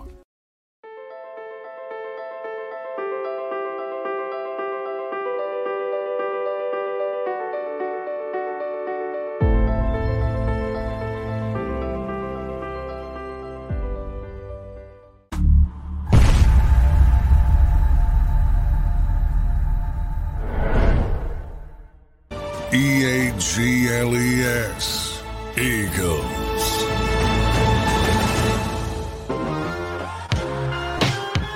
Welcome back to the show, Sports Take. He is Tone DeShields in for Derek Gunn today. I am Rob Ellis hanging out with you. Let's hit that like button if we could. Friends, we appreciate that. All right, joining us right now, as I mentioned, he is the senior national NFL insider at Fan Buzz, and you can also follow him on Twitter or X at Matt Lombardo NFL. Lombo, what's going on, my man?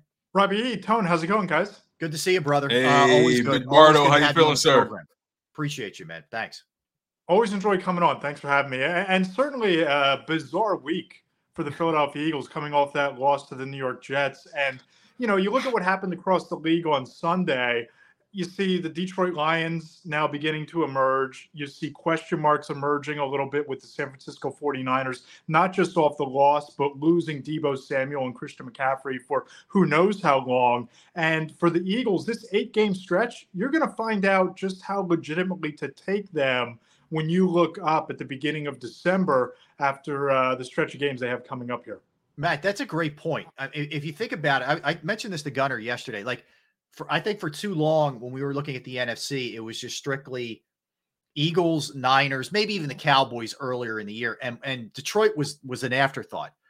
I mean, how would you rank them right now? Would San Fran still be one for you? Like, what would your pecking order of the top three in the NFC be? 1A, 1B, and 1C. I think Okay. it's those three teams and everybody else. I mean, you look at last night, I think the Dallas Cowboys offense is severely limited right now. Yep. Dak Prescott's still prone to making some boneheaded mistakes in terms of interceptions, holding onto the ball too long. I don't think they get Brandon Cooks involved consistently often enough to really be in that mix of being one of the more complete teams in the league. And I think the Eagles haven't been quite right on offense all year long. And, you know, they've done everything they need to do, right? They've stacked wins. They've positioned themselves really nicely to be one of the top 2 seeds in the NFC. But that schedule's a daunting stretch. You start with Miami on Sunday night. You have matchups coming up against Kansas City, San Francisco, 2 against the Cowboys, the Buffalo Bills. And then you look at what the Lions are doing. And I had them winning the NFC North. I had them probably as the 3 seed going into the season because I've been pretty bullish on them all along. But you look at what they did on Sunday afternoon. They're not just beating you now running the ball. They're not just beating you with consistent play from Jared Goff and Sam Laporta underneath. They can stretch the field now with Jamison Williams. That 45-yard touchdown was one of the more impressive plays we've seen all season. So I think the Lions are really coming on pretty strong here. So I think the San Francisco 49ers are still the most complete roster. Comes down to can they stay healthy. And I think the Eagles, they need to figure out an offensive identity, and they need to get through this stretch with 2 losses out of this stretch to be considered the favorites to win home field based on what those other teams have been able to do and might be doing moving forward from here. Yeah, you know, Matt, once again, thanks for coming on to the show with us, man. We really appreciate it. You know, you started off right, man. The fact of the matter is, no one saw that loss coming from the Philadelphia Eagles to the New York Jets. You know, we thought the loss would maybe come from the Dolphins at some point, but you lose to the Jets, and then you have the Dolphins right after that. And the way this Philadelphia Eagles offense has been looking, they've looked, at least to me, rather disjointed. They lack cohesion. There's a lack of continuity with the way things are going. You're a national guy, you know, you cover all the teams, but just based off your observations from the Philadelphia Eagles over the past 6 weeks, what do you think the issue is with this team, and can it be fixed in time? You know, like you said, this stretches, we're going to find out who this team is over this next 6-7 weeks. So what do you think the root of the issue is, and can they find a way to get out of it? Yeah, I just don't think there's a real continuity of play calling right now. I mean, you look at what happened late in the game. I'm not sure why you even asked Jalen Hurts to make that throw in that spot that was intercepted. I'm not sure why some weeks you look up and they're just pounding the running game, and other weeks it's, you know, the A.J. Brown show, and that's kind of all that they're able to do late, especially against the Washington Commanders. But if you're the Eagles going into Sunday night, my biggest worry isn't Jalen Hurts in the offense, because I think they're going to be fine by and large. I think especially if they commit to running the ball, depending on Lane Johnson's injury. But there's so much speed on that Miami Dolphins offense. I don't think there are more than 2 or 3 defenses in the league that can really contain them. You saw the Bills do it when they were at full strength. I think that San Francisco is another team that has the weapons at all 3 levels to contain what the Dolphins do best. But the Eagles have one healthy safety right now. It's Terrell Edmonds and practice squad guys rotating through. Not ideal when you're staring across the field at Tyreek Hill, who might be the MVP of the league, Jalen Waddle, who's going to stretch you deep every single week, and you have Raheem Mostert, who has 3 multi-touchdown games and can burn you out of the backfield and as a pass catcher. So if you're an Eagles fan going into Sunday night, I think the big concern is, how's the defense going to match up against all that speed and all those weapons the Dolphins are going to bring to the table? So you're saying there's no chance? They're favored. Believe it or not, they're favored. But somehow, some way. Yeah, you know, I think the home field plays a lot into that. I think it's only 1.5. Yeah, I think Jalen Hurts is still, when you look at the 2 quarterbacks, I think he's still not only the more accomplished quarterback, the more polished passer than Tua Tagovailoa. But I just think that it's a matchup that doesn't bode well the Dolphins' weapons against the Eagles' secondary right now, and that would be my biggest concern.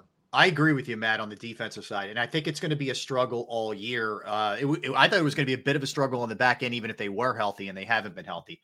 But I want to go back to what we were talking about with the play calling. You know, Brian Johnson wouldn't – I get it. Some of this is in-game. Maybe he's just losing himself, but he's not going to go rogue. This is clearly what Sirianni wants, or people above Nick want. whatever the case may be. I just don't feel like they're putting the quarterback in the best position to succeed this way. You don't see as many RPOs. Like you said, the running game, which can be very effective. We saw them shred Minnesota and Tampa. They get away from it. I don't quite understand this. It has sort of if you remember, you were covering the team probably, an Andy Reid feel to it a little bit, where he would lose his mind with the passing game. Then he'd get back, and then everything would kind of balance itself out. I feel like we're in that mode right now a little.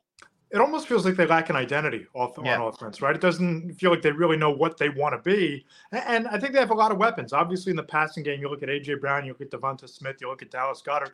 Those are a lot of mouths to feed, right? And there's a lot of big play potential there. I think at their core, the Eagles would love to be similar to Miami, a quick strike, big play type of offense, but who can also gash you with the running game.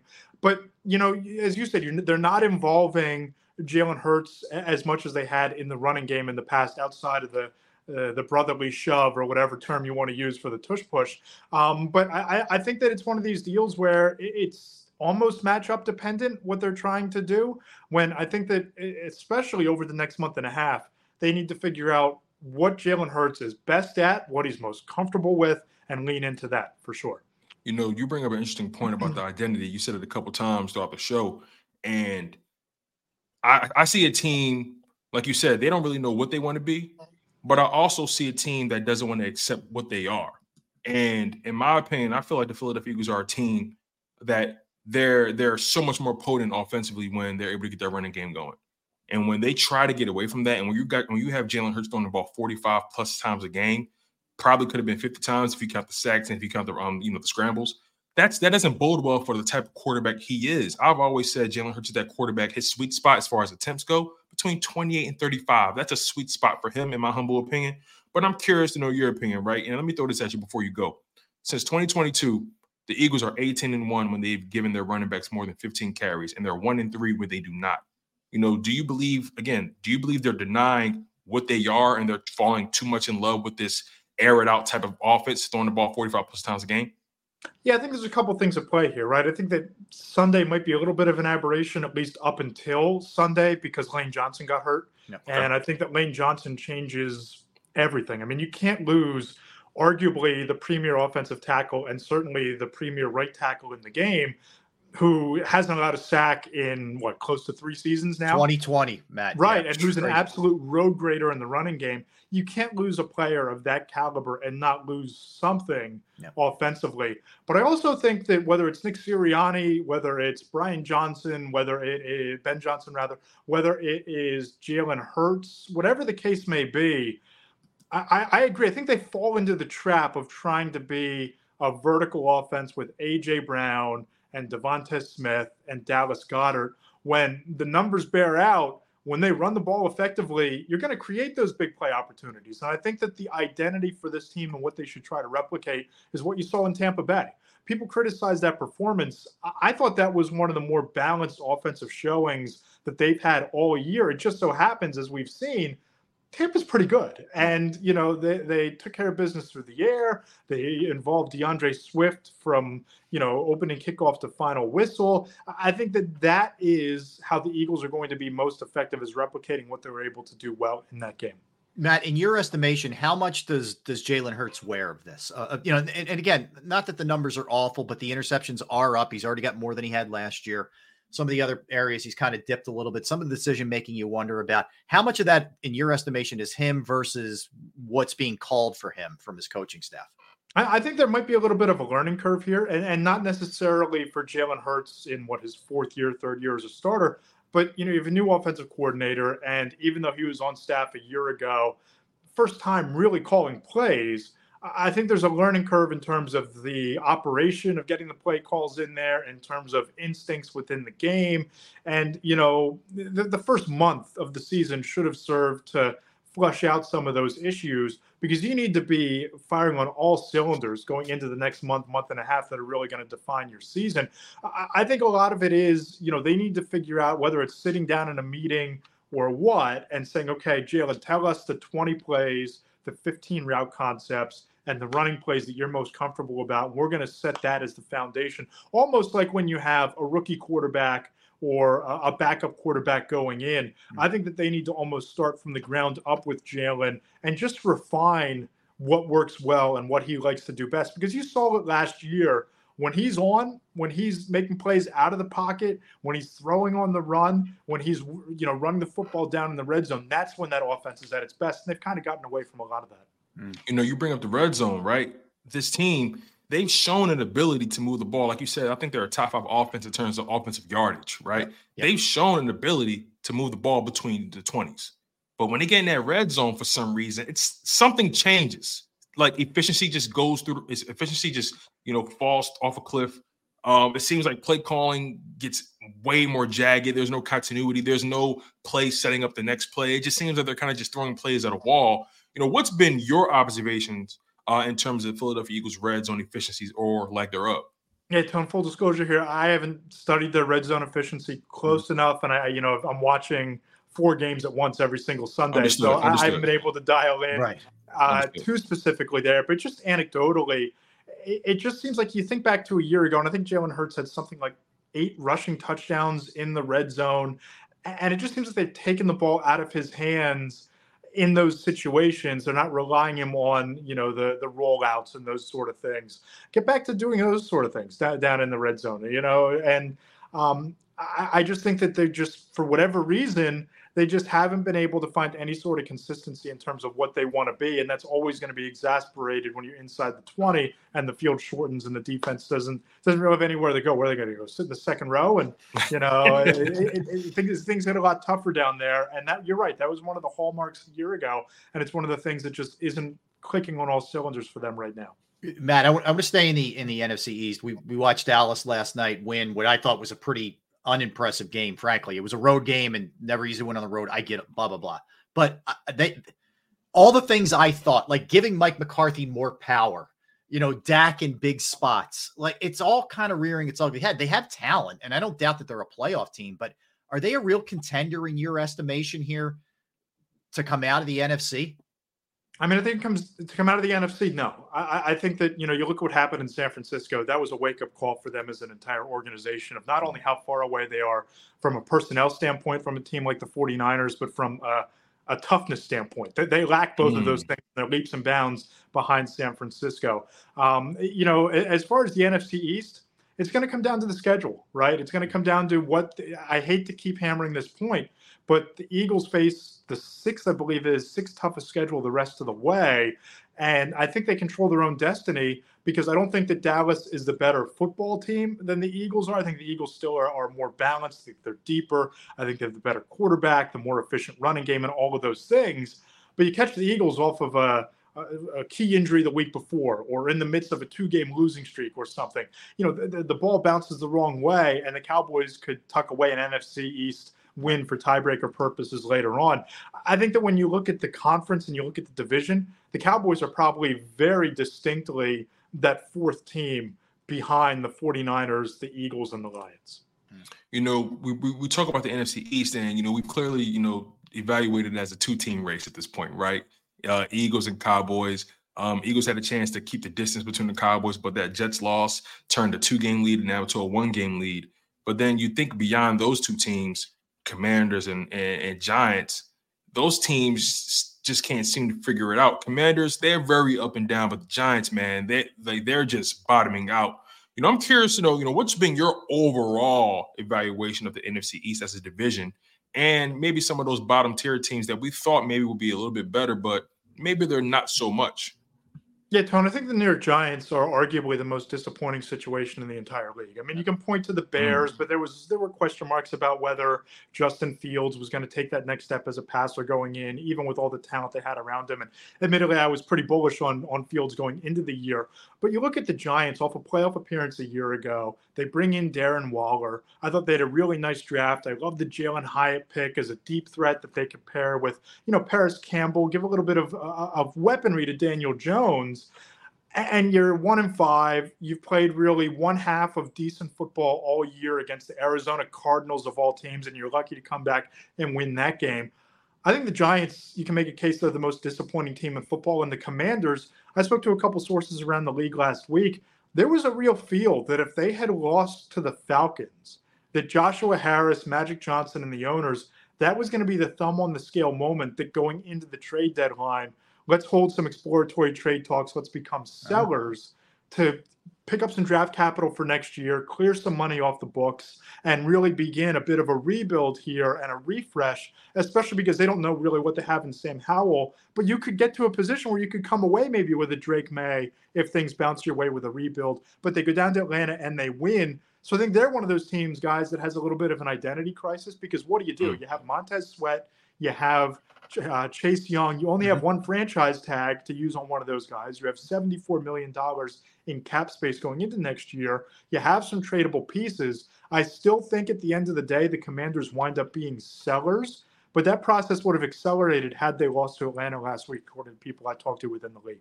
Wow, that's interesting. Matt, how real are the Lions? I mean, I think we all thought going into the season they're going to be able to score. There's no question. Yeah. And I gave Tone some numbers pre-show. I'll just throw them at you real quick here. Jared Goff, last 17 games, 4,473 passing yards, 29 touchdowns, 4 picks, completing 68% of his passes, and the team's 13-4. Their defense has been better. They've come of age a little bit quicker, I think, than maybe some of us anticipated. But how real do you think they are?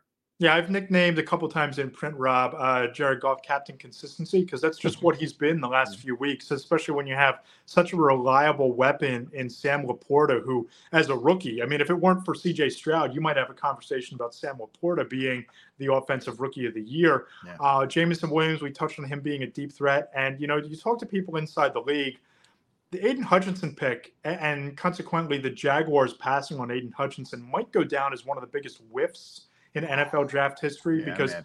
I mean, Aiden Hutchinson looks like he's going to play his way into the Defensive Player of the Year conversation alongside the likes of T.J. Watt and Myles Garrett, Nick Bosa, and Micah Parsons every single year. He looks that good and that disruptive. And when you run the ball as effectively as they do, when you get after the passer as well as they do, when you're as opportunistic as they are in the secondary with as much talent as they have on defense, that's a team that travels. And, you know, if you're looking towards the postseason, the Lions have a feel of one of those teams that can go into a Philadelphia, go into a Dallas, and just ruin a day and play the 49ers close. And it might even be a coin flip in a playoff situation against a team like San Francisco. I think the Lions are legit. I think they're for real. And the scariest part for the rest of the NFC is outside of Jared Goff, and as well as he's playing, it might not matter. They're pretty young. You look at what they've done the last couple of drafts. They have the pieces in place to be pretty good for a long time. Good point. Yeah, you know, you brought up an interesting point about the Giants being one of the most disappointing teams in football right now. So I want to take it a step further with you. Outside of the Giants, who else has been a bigger disappointment? And on top of that, whose success has shocked you the most through these first 6 weeks? Again, we have a long season to go. Anything can happen.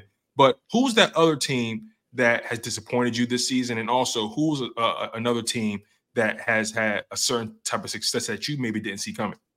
Yeah, I think the two disappointing teams are the Patriots and the Broncos. I mean, you look at the rosters in place there. It's obvious that the Jets have been passed by the teams in that division. Yep. But I didn't think Mac Jones was going to be this bad, and I certainly didn't expect him to be this dreadful with Bill O'Brien back in place there, you know, given their prior relationship and given O'Brien's propensity for developing quarterbacks. And I don't even know where to start with Denver. I mean, if it's not bolted to the floor, it should be for sale and it should be traded. Yeah, I mean, think about this. I mean, the way he yapped before the season, does anybody look worse than Peyton right now? No, bad. No. And you think about where they are, you're picking third right now. If the season ended today, they'd be picking third behind the Chicago Bears and the Chicago Bears. So you're going to get Caleb Williams or Drake May. Drake May. You're going to come away with Drake May in this draft. Right. So you're going to be fine, but don't mess it up. Don't go out and try to win a couple of games. Like trade Jerry Jeudy, trade Garrett Bowles, trade Justin Simmons might be a guy that you want to keep because he's still relatively young. But trade anybody who you don't believe is your franchise cornerstone and just rebuild. And I don't know that that's something that Sean Payton signed up for. I mean, you might want to look at buyout language if you're the Broncos front office, because that just is a colossal dumpster fire up there with not a lot of talent for this year and a long way to go if you're going to rebuild by trading everybody. And Tony, you asked about the team that surprised me the most. You know, I didn't have that high of expectations for the Jets. I thought they were probably the third best team in that division. I picked the Dolphins coming out of it, winning the AFC East. But I'm pretty surprised that they're 500 with Zach Wilson being as limited as they are offensively. And I spoke to a Jets executive right after the game on Sunday, just to kind of put in context what they were feeling in that building coming off of beating the Eagles. And he said, Matt, point blank, we've had to change our entire identity and mindset on defense from a team that would be protecting leads to being a team defensively that has to be the catalyst for winning, because we don't have a competent offense or a competent quarterback. And, they're playing like it right now defensively. Like they feel like they can walk into a building and beat anybody. And that's a scary thought. So even though they're only 500, even though they're probably not playing as well as people might have thought going into the year, with Zach Wilson at quarterback, I think the Jets are my answer for the team that's having more success than I thought they'd have. Lambo, let's talk about the Dolphins, man. I mean, oof. All right. So offense, 37.2 per game first. Rushing attack, 181.8. Give me chills, Rob. Give me chills. First. Passing, 316.8. First. Total yards, 498.7. First. I mean, and the defensive numbers are I got to be honest with you. They're But when your offensive numbers are that, the other team's got to go bananas just to keep pace here. Are the Eagles in trouble here this week with this squad? Well, Rob, I had for the first 3 weeks of the year, prior to them losing in Buffalo, I had the Dolphins number one on my power rankings. I had them back in the number one spot going into this week. So I think that a lot of teams, including the Eagles, will be worried about this matchup. I saw a chart yesterday in terms of passing efficiency and rushing efficiency combined. The Dolphins are leaps and bounds better than anybody in the league when you think about, those two categories. So yeah, I think this is a team that taxes you in a lot of ways offensively, that they should keep defensive coordinators awake at night. And I think it's one of these games where if the Eagles don't commit to the running game and limit opportunities, and if they allow this to get into a track meet situation, I mean, against that secondary, they might put up 35 points. And I don't know that the Eagles offense as it's built right now, especially without Lane Johnson, is built to match that. So yeah, I think Philadelphia and a lot of teams should be worried about this Dolphins team and what they've shown they're capable of. Matt, last one for me, man. I know you're a Lehigh Valley guy, so I gotta go this route with you, man. I know we talked about football the entire time, but we gotta jump to the baseball side of things, man. These Philadelphia Phillies, they are who we thought they were. You know what I mean? And it's just been spectacular to watch. You see Bryce Harper going crazy on his birthday. Kyle Schwarber woke up. Nick Castellanos, in my opinion, has been the story of the offseason with his home runs and his ability to just be a clutch performer time and time again. Pitching has been great. Nola has shown up. Wheeler's showing up. The bullpen, I don't think they've given up a home run all postseason. If I'm not mistaken, somebody please correct me if I'm wrong. But overall, man, I want to get what I want to get your fan perspective, because I listen. I surfed your Twitter a little bit, man. I saw your daughter. She was all with the Fanatics and the Philly guy. I saw that, man. And I want to get your fan perspective. I can tell you, Matt's an all-around fan. I knew that from doing enough shows with Matt. He's not. Just I want to get your perspective, man. Like, what are you feeling about these Philadelphia Phillies? About these Phillies right now? How far do you think they can go? Can they win it all? Just lay it all on us, Matt.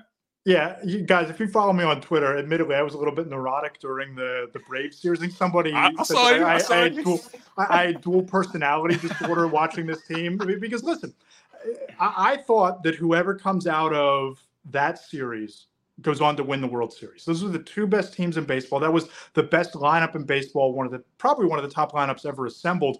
And the Phillies took care of business there. And admittedly, I was living and dying on every single pitch in that series.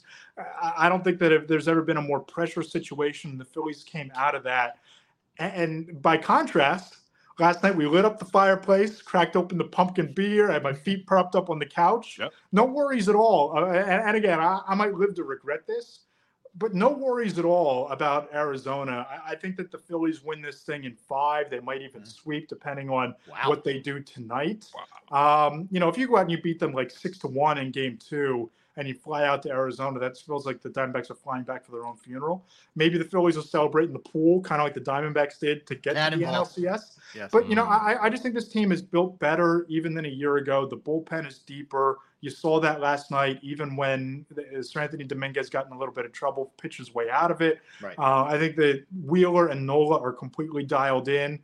And Ranger Suarez has developed into a real weapon as that number 3 starter in a bullpen game situation. And the offense, I mean, that lineup is what it is. When you can drop Trey Turner into what they had a year ago, and you have Schwarber hitting leadoff bombs and Castellanos being captain consistency and Bryce Harper, being Mr. October 2.0, I don't know how you beat this team. And I think once they got by Atlanta, it felt like that was the ticket being punched maybe to a parade. All right, I'm going to stay off the NFL theme, but I'm going to go back to football here with Penn State. I know where you go. Yeah. So this is a biggie Saturday, Matt.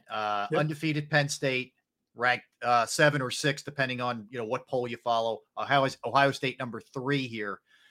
This is a big one for the Franklin era. What do you think here? Yeah, I think that this is, and I tweeted this morning, I think this is the deepest and most talented team James Franklin has had in his tenure in Happy Valley. I think it's the first team that's really built to beat Ohio State. And I think they've recruited for the last 4 or 5 years to beat Ohio State. That's why you saw them take a lead into the fourth quarter a year ago against Ohio State, but get blown out by Michigan. Penn State has, Drew Aller, 12 touchdowns, no interceptions, number 1 total defense in the country, top rushing attack in the Big Ten, top rushing defense in the Big Ten. I think they go in there and they win the game. And, I'm a Penn State fan. That's where I've channeled a lot of those fandom emotions into, along with the Phillies, since I started covering the NFL. But just objectively speaking, I think this is their best chance of the Franklin era to knock off Ohio State. I think they get the job done, and you see what happens against Michigan at home in about 3 or 4 weeks. All right, go-to beer. Man, that depends on the season. But right now, I'm really feeling the Trogs Master of Pumpkins. Okay. It's like a 7.6 alcohol by volume. That'll get you there quick. Pennsylvania pumpkins in there. So this time of year, it's the pumpkin beer with the windows cracked a little bit, get that fall feel going, especially during a Phillies playoff game. Nice. Hey, listen, man. Matt, Let's go great Iron stuff. Pigs. Let's go Iron Pigs. Let's do it. Yes, go Pigs. That's awesome, man. All right. So, again, you can check out Matt's work at FanBuzz. He is the senior national NFL insider, also on Twitter or X, at Matt Lombardo NFL. We always love having him on. Matt, appreciate a couple minutes, man. Robbie Tone, appreciate it. Enjoy your day. Go Phils. Likewise. Okay. Take care, sir. Man. Appreciate That's you. the best, man. All right. Let's get a quickie in here, Tone. Always fun catching up and talking everything with Matt. Definitely. Let's get a quickie in here, and we'll come back. We'll dive into our NFL segment. We'll look at last night's game with the Chargers and the Cowboys, update you on a bunch of different injuries, some other things that are going on in the league. We'll get to all that when we come back. Don't go anywhere. That's Tone DeShields. He's in for Gunner. I'm Rob Ellis. We are Sports Take, Jacob Sports YouTube Network. Let's talk about Flynn Tree Services. Yes, Flynn Tree Services is an experienced, licensed, and insured Pennsylvania tree services company that will trim or remove any unwanted tree off of your property. They offer cost-effective solutions to any tree problem that you may face. They are experts at trimming all types of trees, and they serve southeastern Pennsylvania, South Jersey, and northern Delaware. Flynn Tree Services specializes in tree removal, stump grinding, as well as tree pruning. You can go to their Facebook or Instagram page for more information or a sampling of their work. Give Flynn Tree Services a call at 610-850-2848, 610-850-2848, or online at flynntreeservices.com. That's flynntreeservices.com.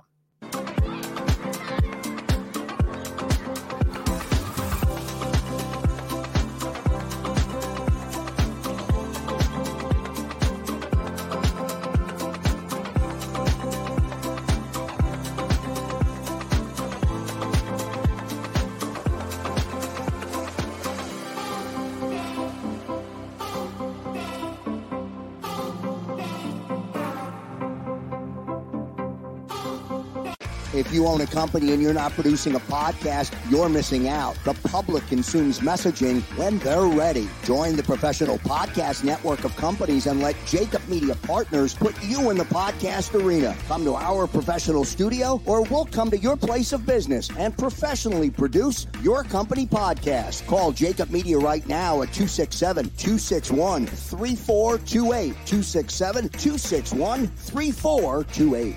My name is Dr. Bruce Grossinger, and I'm the medical director of Philadelphia PRP and Stem Cell Institute. I'm reaching out to those who suffer from spine and joint pain. We use treatment methods that require no surgery, no scalpel, no drugs. Running, walking, or whatever your desires are, Dr. Grossinger is where you need to come. You can benefit from the same PRP and stem cell treatment as Wilbert Montgomery. Call us now at 610-222-5675.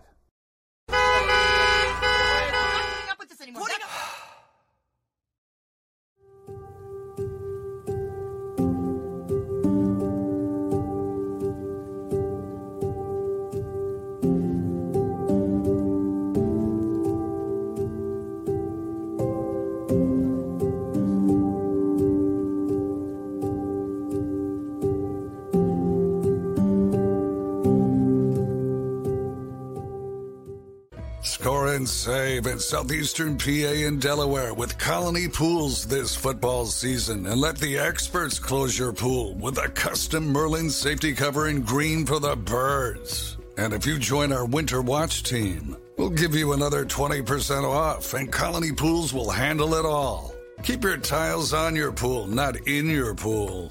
Fly with Colony right now, birds fans. Visit flywithcolony.com.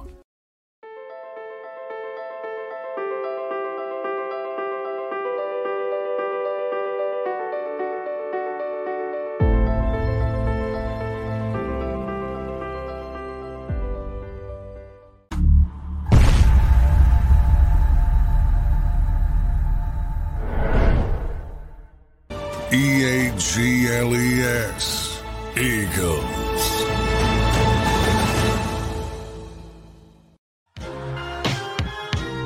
We are back, hour number 3 of the program. That is Tone. I am Rob. We're hanging out with you. By the way, Thursday we'll have Chris Franklin from NJ.com. He'll be joining us to talk some birds as well. We just wrapped things up with Matt Lombardo. If you missed any of that, you can always go back and watch jacobsports.com or Jacob Sports YouTube channel, and you can always watch any portion of the show or the show in its entirety. So, all right, couple things, Tone.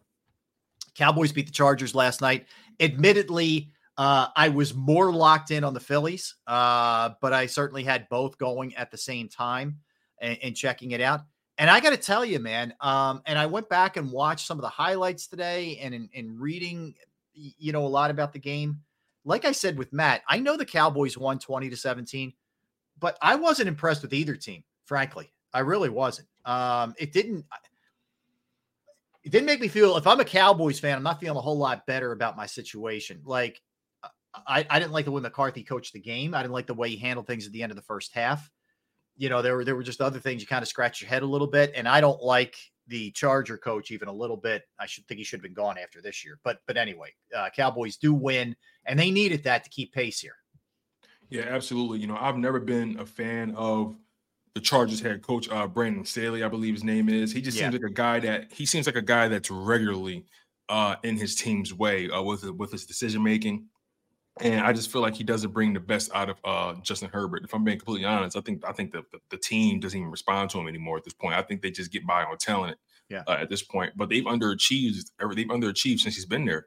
As far as the Cowboys go, man, look, I'm sure they got the win, right? And at the end of the day, it's a long season. Get the win, go home, do what you got to do, get back on track, right? Mm-hmm. So they did their job. They got the win. But you're right, though. I still see deficiencies. I still see deficiencies in their offense. It seems like they're handcuffing Dak a little bit, like they're still afraid to let him let loose. Yeah. I don't know if they've lost a certain level of trust in him. But still, they got the win. CeeDee Lamb had his best game of the year, 7 catches, 117 yards. Dak had his best rushing performance that I've seen in a while, 7 carries, 40 yards, a touchdown. So Dak Prescott, in my opinion, has always been at his best when he's able to be mobile. Ever since that injury, he hasn't really been as mobile, and you see a difference in just how he plays the game. Look, the Dallas Cowboys are always going to be a threat. No matter how people want to, carve it out, like my fandom aside, right? This is me speaking objectively. We have to respect the Cowboys at all times because during the Dak Prescott era, he's 8-3 against the Philadelphia Eagles. Yeah, Dak Prescott has dominated the Philadelphia Eagles more times than not. That's what the record says. Forget your feelings, forget your fandom. I'm Eagles fans. We like this, right? I hate Dallas, but game got to recognize game, and they may suck against everybody else, but when they play us, they show up for it. Until proven otherwise. Yeah, I'm with you. Until you prove you can stop him or contain him or beat them with him, then don't tell me that the Eagles are just going to roll through them. I just don't buy it. Right. Yeah. At best this season, you can hope for a split at best. Yeah.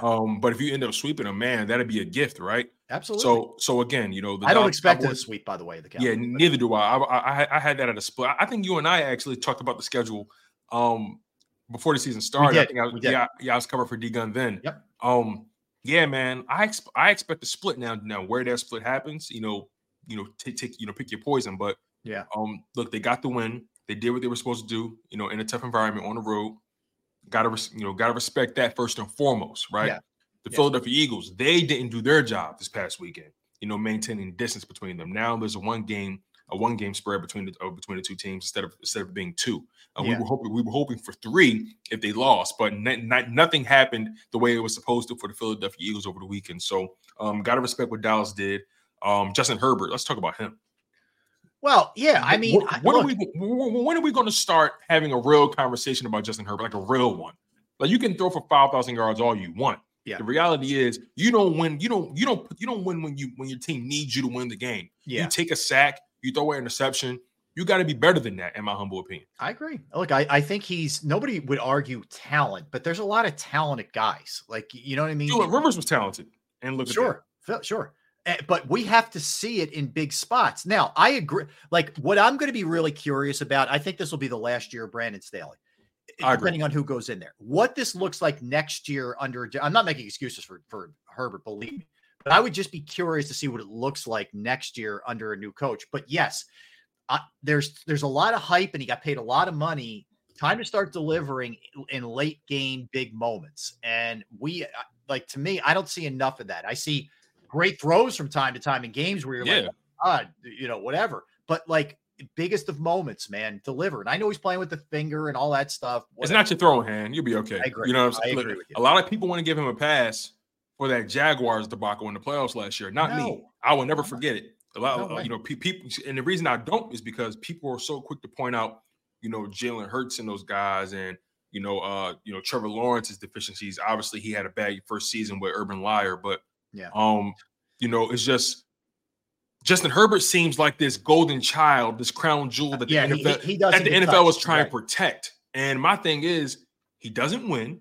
Yeah. And he's blown one of the biggest leads I've seen in the playoffs. They were down. Yeah, defense did everything in that first half. Yep. All you got to do is get first downs. You don't even got to score anymore. Just get first downs. Sustain. Can't even do that. No, I agree. So real quick, if you look at the standings here I'll do the AFC in a second, but if you do the NFC right now, San Francisco and the Eagles and the Lions are all 5-1. San Fran, at least right now, again, I'm not going to get into tiebreakers. We're 6 games in, but it's San Fran, Eagles, Lions. Then you get the drop a bit. Tampa Bay, who lost this past week to the Lions. Then it's the Cowboys. They're 4-2. The Cowboys have more wins. Yeah, Cowboys 4-2. Tampa Bay's 3-2. Yeah, but the Cowboys, because at least, again, if you're looking at the standings, Tampa's the division winner, so they're higher. That's the way the NFL does it. But whatever. I know what you're saying. Seattle's 3-2, and then it's the Rams. So that's kind of what you're looking at here. And then everybody else, you fall off a cliff. Like Washington, Atlanta, New Orleans. That's it. AFC, go to the other side of this thing. Kansas City, Miami, Baltimore. Jacksonville has kind of resurrected themselves. Mm-hmm. Buffalo got fortunate in that win on Sunday night. Steelers, Browns. For me in the AFC, you fall off really after Buffalo, after your top 5. I think there's a bit of a chasm there. Hasn't the AFC been a bit of a disappointment? We thought the AFC was going to be a more of a gauntlet, and it seems like everybody outside of the Dolphins lack consistency. I went with you. Like, that's one of the things I was going to throw at Matt, but we just didn't have enough time. But I agree with you. I think if you look at them generally, Miami obviously has been awesome. Kansas City is until you knock them off, they are what they are. Mm-hmm. But I'm telling you, I've watched Baltimore a bunch of times. I'm not overly impressed. I've watched Jacksonville a few times. I'm not overly impressed. Buffalo's eminently beatable. Pittsburgh's not special. Cleveland's got a nasty defense. I don't know what's going to happen with the quarterback position. If Watson comes back and starts playing well, they're dangerous. I will say that. I think Indy's in trouble, although Steichen's done a great job. I think D'Amico's done a great job in Houston. But if you're just talking about real contending teams, it's not as good head to toe as we thought it was going to be at all. Let me ask you a question really quickly. This is kind of I'm curious to know your thoughts about this. Yeah. We talk about the contenders all the time, right? Obviously, Eagles, Niners. We talk about Miami. We talk about Chiefs, all those teams, right? Which team that we don't see them as contenders at all? Which is your favorite? Which team is your favorite young team to watch right now? A team that's up and coming, a team that's still trying to figure things out. What's your favorite who's your favorite team right now that's trying to figure it out? For me, it's the Houston Texans. It's Houston. Yeah, I would agree with it's Houston. I wouldn't put Cleveland in the up and coming category. They're kind of, they need to show you now. Like they need to make a move. I would say Houston is definitely one of them. Boy, is there anybody else? Not really. Like there were teams that I thought would take strides this year that haven't. I thought Atlanta would be better than they are. They're nothing special. Really, honestly, Houston's the only one I put in that category. I think I like the Rams. I do like the Rams. They're not young though with Stafford. Well, outside of that quarterback position, they're outside of the quarterback position in Cooper Kupp. They're pretty young. Everywhere else, I mean, Arenadon's, their vet on defense, but they're pretty young on defense. Yeah, and Puka and those guys are young. And they drafted well. I feel like, and they don't really have too many first-round draft picks. They kind of leveraged everything for that Super Bowl. And look, I respect you got the win. Yeah. I think the Rams are a team that they're about maybe one or two good drafts from being back in the mix. I agree. No, I can't argue that. And that's a hell of a. That's something to say, thinking about what they gave up to get what they have now. Oh yeah, the question for them is going to be like, what does Stafford look like in 2 years or 3 years? Good point. Very good point. That's the one thing with the Rams, we just don't know. But I will say this too: I think Indy's in the right hands with Steichen. I just, obviously, let's get to that right now. So Anthony Richardson, it looks like he's going to be done for the year with shoulder surgery. That sucks. But I think with Steichen, and if they get the shoulder right after the surgery going forward, Indy's going to get it turned around quick. They have Taylor locked up now. They got to add some receivers. They got to get Anthony Richardson a little bit of help in terms of wideouts, but they have a good O-line. They have some pieces on defense. Watch them next year. I'm telling you, watch the Colts next year. Watch the Texans. The AFC South is going to right itself and flip itself into being pretty good with Houston and Indy and Jacksonville. We're going to look at them next year and be like, that's a pretty good division. Yeah, that's my favorite up-and-coming division right now. I'm so looking forward to the matchups 3, 4, 5 years from now between Trevor Lawrence, CJ Stroud, Anthony Richardson. I have no idea where the Titans are going to go with quarterback. But I'm so excited to see Anthony Richardson and CJ Stroud and Trevor Lawrence battle each other out, 2 times a year. Yeah. CJ Stroud, man, what a story, right? Oh. Coming from a program where they're not known for quarterbacks at all. Well, the quarterbacks haven't worked out. Yeah. Right. Yeah. Well, yeah, they haven't worked out in the NFL.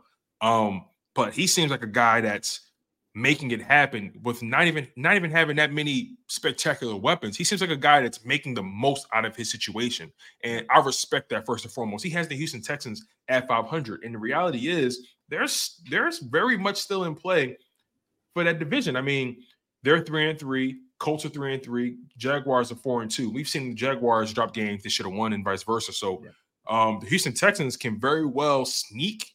Maybe, I don't know. Maybe they can sneak into the playoffs, man. That'd be a hell of a story for CJ Stroud. Oh God, yeah. It would be amazing. I mean, it would be incredible for the coach and the quarterback if that were the case, no doubt.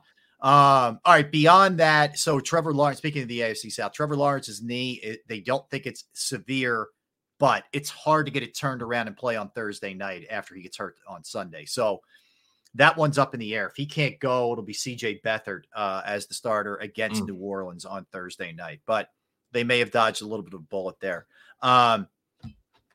Giants. I just want to touch back on the Giants because we talked about Panthers. They play Panthers. They play Panthers on Thursday. Panthers, excuse me. Well, I'm sorry. It's 12 o'clock. Well, 1 o'clock your time. My apologies. They play Panthers on Sunday at 1 o'clock. Yeah. The Giants, real quick. 11.8 points per game. It's the worst in the NFL in terms of points per game. The last touchdown that they scored was September 21st. So that I feel like you can just almost discount them. I know Washington sort of kept hopes alive by winning, but I think ultimately don't they just feel like an 8-9 team?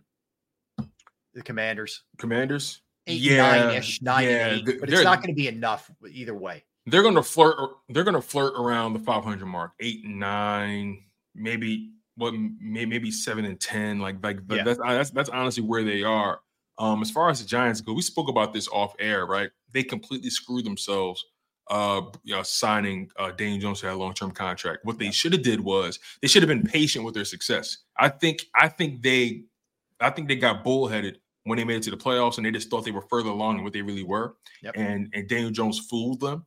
when in reality that offense goes as Saquon Barkley goes. Mm-hmm. But my point in bringing that up is by them giving him that contract and not picking up the option, now they're tied to him for the long term. And also on top of that, if you would have picked up the option, at the very least, if things would have panned out the way it's currently panning out, but you picked up the option instead, you could have been in position to get one of these top tier quarterbacks that are coming out of the college, like Caleb Williams and Drake May. Yep. You know what I mean? I don't know what Shedeur Sanders is going to do, but you know, the Giants shot themselves in the foot, and they've made terrible front office decisions, and it's going to bite them in the long term. Yeah, I agree with you. All right, elsewhere.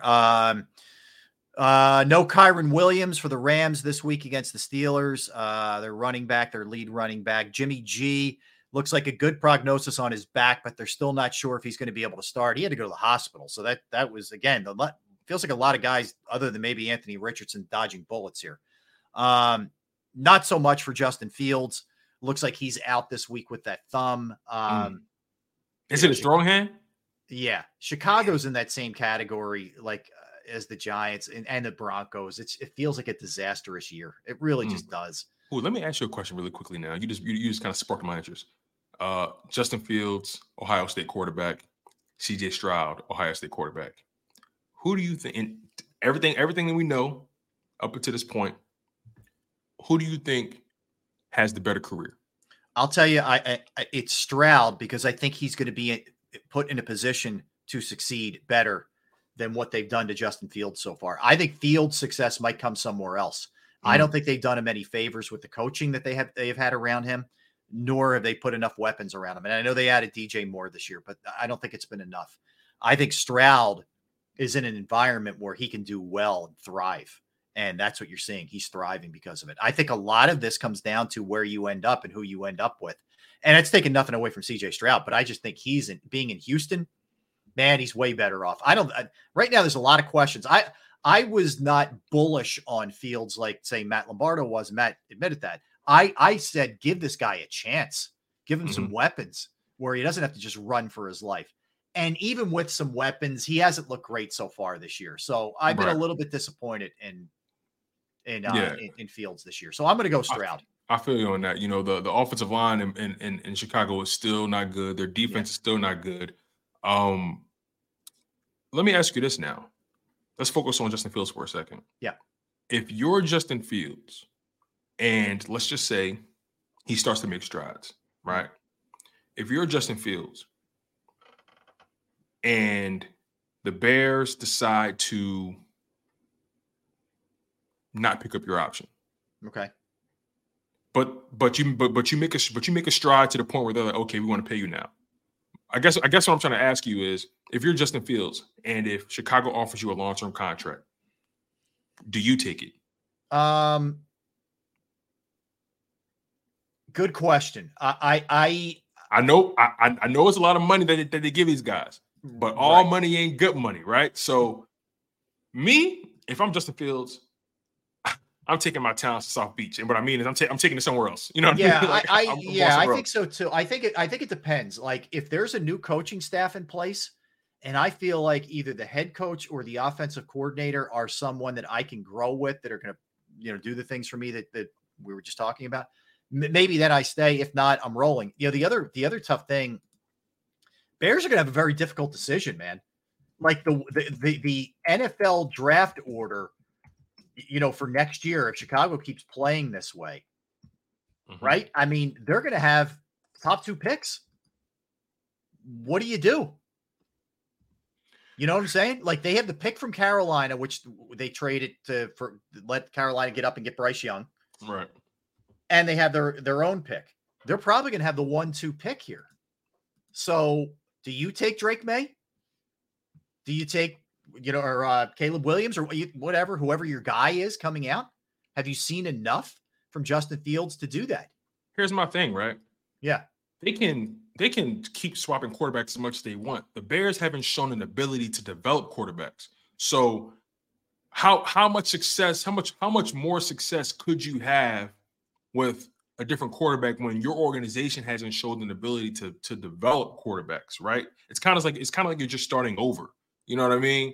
I'm not saying Justin Fields is the best quarterback in the world, but I know damn sure he hasn't been given the best opportunity to succeed in Chicago. So I don't even trust Chicago with another quarterback. Yeah. Yeah, I agree with you. Look, I agree with you. It's $1 million question there. What's going to end up happening? Beyond that, wait, Rob. Sorry, I'm so sorry. You just piqued my interest with this draft order now with Chicago. Yeah. Take a look at the top 5 choices, the top 5 teams in terms of draft right now in terms of worst records. Yeah, it's right. Chicago, Denver, Arizona, New York Giants. Yes. Those 5 picks are owned by teams that are dedicated either top assets or big money to the quarterback. Correct. So what happens to these guys like Caleb Williams and Drake May? What happens in the draft when the top 5 picks are owned by teams that have committed so much to the quarterbacks that they have now? How does that work? Do other teams try to trade up? This is going to be a very fascinating draft, all things considered. Yep. And you could even take it a step further. Take it all the way down to 7. Okay. So Minnesota right now has Kirk Cousins. He's a free agent at the end of the year. Are they just going to let him walk? Right. New England still has Mac Jones. Have they seen enough this year? I think they probably have, but I'm hypothetically, have they seen enough to draft a quarterback if you're the hoodie, and get your mojo back if you're staying there to try and find the next Tom Brady, whatever. Then there's the Giants who are locked into to Daniel Jones at number 5. Then there's Arizona locked into Kyler Murray. Then there's Denver with all that money still owed to Russell Wilson. And then there's Chicago with Justin Fields. The top 7 teams all have big time decisions to make on how they go about this thing with quarterbacks. That's going to be there's going to be a lot of changes. Going to be a lot of changes, man. The NFL loves this stuff, man. Storybook, man. Storybook. And so do we. Yeah, we sure do, man. Keep the content rolling. Keep the content rolling. Amen. All right. This one is like, can we stop, please? All right. So Robert Saleh continues down this Aaron Rodgers road that he could be coming back. He says he's on a mission to play. He's not using crutches or any kind of walking aid, and he's throwing passes now. This guy tore his Achilles in September, Tone. We're not even out of October yet. We have basically 2 weeks of October left, and we're already hearing he may come back. This is a 6 to 9 month injury for most people. Like, I don't know what exactly is the end game from Saleh here by pumping this up this much. Listen, unless Aaron Rodgers found the Mario Magic Mushroom, he's not playing. He's not playing this season, man. Like, give it up. I understand it's interesting conversation or whatever. I understand you're hoping for the best, and of course, I would love Aaron Rodgers to heal like Captain America, right? I would love for him to heal like Wolverine, right? But the reality is, he's 40 plus years old, coming off of a torn Achilles. That's an investment. You guys give up a lot to get him. I think you guys would be fools to actually throw him out there sooner than when he has to. So, look, man, like I said, if he had, unless he found the magic mushroom or something, or the spectacular peyote or something, or a magic teepee to sit in, but he's not playing this year, man. Just let it go. Yeah, it is. It is. All right, elsewhere. So the Niners are saying that Debo with the shoulder is day to day. There's some optimism, but they're still really not sure on McCaffrey. So McCaffrey's dealing with a rib and an oblique. Debo's dealing with a shoulder. Yeah, it seems to me like this is not one you want to be rushing really on either guy. You don't want to be rushing on either guy, but especially that an oblique is a weird injury, man. I would not mess around. I'd sit McCaffrey for a couple of weeks here if I'm the Niners. Here's the thing, man. When it comes to the NFL, beyond just being the most talented team, it's all about who's the healthiest by the end of this thing, right? You can have all the talent in the world, but if you're not healthy, what difference does it make? Think about the Philadelphia Eagles. They have so many injuries on that defense side of the ball, and the Niners, they're getting their injuries on the offense side of the ball. So it's like, these top two teams that a lot of people deem to have another rematch in the NFC Championship, now the injuries are starting to really take an impact on those guys. But, when you think about the 49ers, man, those are two key cogs in what they want to do on offense. And Brock Purdy leans heavily on CMC and Deebo Samuel to allow him to do the things he wants to do. Kyle Shanahan does a great job at creating opportunities for Brock Purdy to deliver that ball. And I think Brock Purdy has played himself into a great situation. And, I think Brock Purdy, I think he's a good quarterback, right? It's kind of hard to judge him losing those guys in that game against the Browns, Yep. and then the Browns have the number 1 defense. So he had 2 forces working against him. So I think the Niners and the Eagles, they're going to be 2 fascinating teams to watch because we need to see, in a larger sample size, how impactful these injuries are going to be in terms of their overall success. And again, it's all about the war of attrition, right? Who's the healthiest when it matters most? Who gets hot at the right time? It's a long season. I know people want to jump down the Niners' throats for the Browns loss. I know the Eagles want to chop off the Eagles' heads because of the Jets loss, and I'm one of them, right? But it's a long season. Yeah. Anything can happen. Any given Sunday, this is a war of attrition. Let's be along for the ride. Let's stay for a good time and not for the wrong time. Okay, so this is going to be really fun to watch, man. Again, this is all storybook, man. This is where legacies are written. This is going to be a fun NFL season, man. Whoever's the last man standing in the NFC East, man, it's going to be exciting. It is. It really is. Now, if you've been paying attention to the Bengals, they had their fair share of offensive struggles. Now they've gotten it together from a team standpoint the last couple of weeks, and we've seen them before start slow and then really come on. So you never write the Bengals off. But Brian Callahan, who's their offensive coordinator, was none too happy after reviewing the film. So their offense only put up 214 yards total.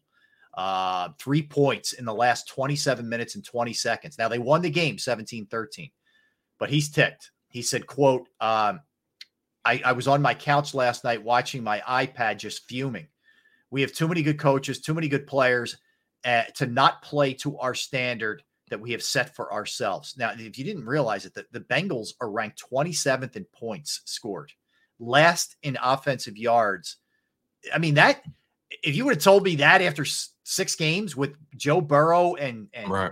Jamar Chase, et cetera. Like, and T has battled injury this season. I think T has been hurt the past couple games, but something like that. But still, Tyler Boyd. Yeah, you're right. Man, that's crazy. I did not. I mean, I know they've been poor, and some of that was Burrow wasn't himself the first 3 weeks, whatever. It looks like he's getting a little bit healthier, but that's bad. That is not good. It's so funny, right? I was talking to Sills about this yesterday. When you look at all the teams, right, that we deem to be contenders, especially like the top 5, and that's Eagles, Niners, Chiefs, Bengals, Dolphins, right? Those are the teams that we really look at and say, okay, they're legit, really. But when you look at all those teams, all of them, isn't there something quirky about every single one of them? Isn't there something? It doesn't seem like none of these teams are truly playing up to their standard, right? Even Miami had a loss against, the Bills, right? Bills, they had where the offense was shut down. Yeah, right, that's right, why. right. Yeah, you're right. That's why you can't lose your mind after one loss. You can't, even though it's easy to. Look, it's so easy to. It's so easy to. But yeah, again, like you look at all these teams and you can point out flaws and you can point out how they're not playing up to their standard or up to what we think they were last season. And, it's real easy to get on your Philadelphia Eagles. So, Eagles fans, if there's any optimism, just take a look around the teams that everyone looks as contenders. They're all very flawed. None of them are playing up to their standard. So just look at it from that perspective, man. Again, we're going into week 7. We're barely at the halfway point. So, again, I'm trying to maintain that optimism. But everyone has questions, everyone has concerns. Just it's all about the team who weathers the storm. Mm-hmm. Yeah, fair enough. All right, elsewhere, I don't know if you saw this. So Derek Carr had a blow up on the side. Can you imagine if that happened here? We would lose our mind. But he had a blow up on the sideline with the offensive coordinator for the Saints, Pete Carmichael, and kind of went off. You don't want to read lips during the exchange, but yeah, he was ticked off, and he. What do you say, Rob? What do you say? I'm not. Yeah, it's all right. But anyway, he said his aim wasn't directly at the offensive coordinator, and then he did apologize. At least I'll give him that to him. I think I didn't love the Saints this year. Derek liked them a lot more than I did. I'm not talking poorly about Derek. I'm just saying. But no, it's okay. We can talk poorly about D Guns. All right. Yeah, right. But no, I mean, Carr has just been blah. Like he's 5 touchdowns, 3 interceptions. He's got an 85.4 passer rating. He's got about 1,300 yards passing, 65 completion. He's just been okay. I think it's just what he is. Like everybody always thought, it was Raiders dysfunction, this and that. Like he's not terrible, but he's not special either. I put him in the same category with Kirk Cousins, Dak Prescott. Yeah. Who else right now?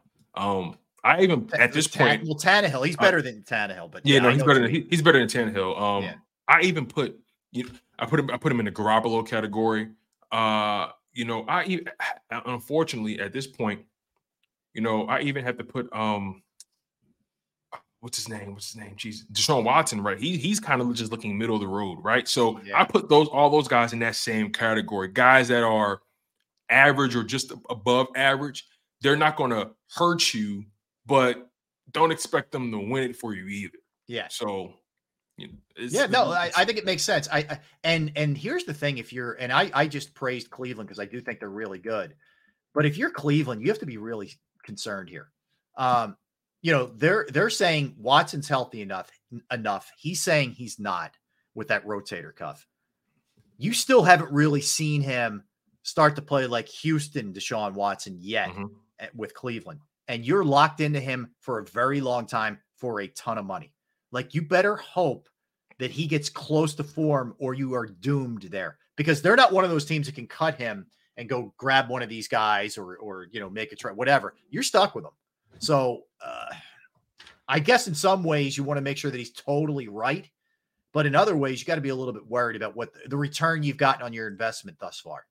Yeah, man. The reality is, I give Deshaun Watson, I give him a pass for his first Brown season because he didn't come into the, to the tail end. So, that's kind of like a dummy year. But, the reality is, man, they had high expectations, for him this coming season, and he's just not living up to it, man. 5 years, $230 million, fully guaranteed. He's not going to be a free agent until 2027. Take a look at these dead cap hits, man. So in 2023, if they decided to move on, obviously they're not, but in 2023, if they decided to move on, they have a dead cap hit of $220 million. I've never seen nothing like that before in my life. No. In 2024, a dead cap hit of $200 million, 200.9 to be exact. 2025, a dead cap hit of $136.9 million. 2026, a dead cap hit of $72.9 million. 2027, that's when he's going to be an unrestricted free agent, and they still will owe him money, a dead cap hit of $8.9 million. So, man, let's be honest. Yeah. I really believe Watson didn't even really want to go there. I think he went there because they gave him the most money. Yeah. Listen, they guaranteed the full contract. Listen, I'm playing on Mars if you guarantee me $230 million. Correct. I'm playing on Pluto. Yeah. You know what I mean? So I understand the money aspect of it. I feel like if he was playing for any other organization, he would have played last week. I think if you ask front office people what the worst contract in the history of the league is, they'll tell you it's that one. It's that one. Absolutely. It's without a shadow of a doubt. And look, man, I'm not in his skin. I don't know what he feels, but you know what I mean? And I know some people like to argue that, well, these team doctors, they may get a little nudge from someone saying, hey, get him out there. You know what I mean? Yeah. But I mean, if they cleared you, dog, I mean, your team won the game. They won, but if they cleared you medically, play, man. Yeah. Play. I agree with you. But it's not like you're playing for a contract. It's not like you're trying to protect like some kind of investment. You got the money. Yeah. Play, man. Just go out there and do your thing. So I'm genuinely concerned about Deshaun Watson in the long term. I haven't seen anything from him that resembled Houston, Deshaun Watson. The longer it drags on, the uglier it's going to get. I can tell you that right now. He's out again this week, and somebody's leaking that he's been cleared, and that, which means somebody is upset and wants to start the meter on that and all that other stuff. So yeah, it's going to be fascinating to see what ends up happening. All right, let's get a timeout. Let's come back. Let's roll into our final segment. Give you a little update on the Sixers, the big night tonight down at the sports complex. We'll get predictions on game 2 with Aaron Nola on the hill as well. And we may have had another guy poking the bear, Tone, another bear poke, which I'll inform you of when we come back. So we'll do that as well. Birthdays, movies, all that good stuff. Don't go anywhere. He's Tone DeShields in for Gunner. I'm Rob Ellis. We are Sports Take. Right back.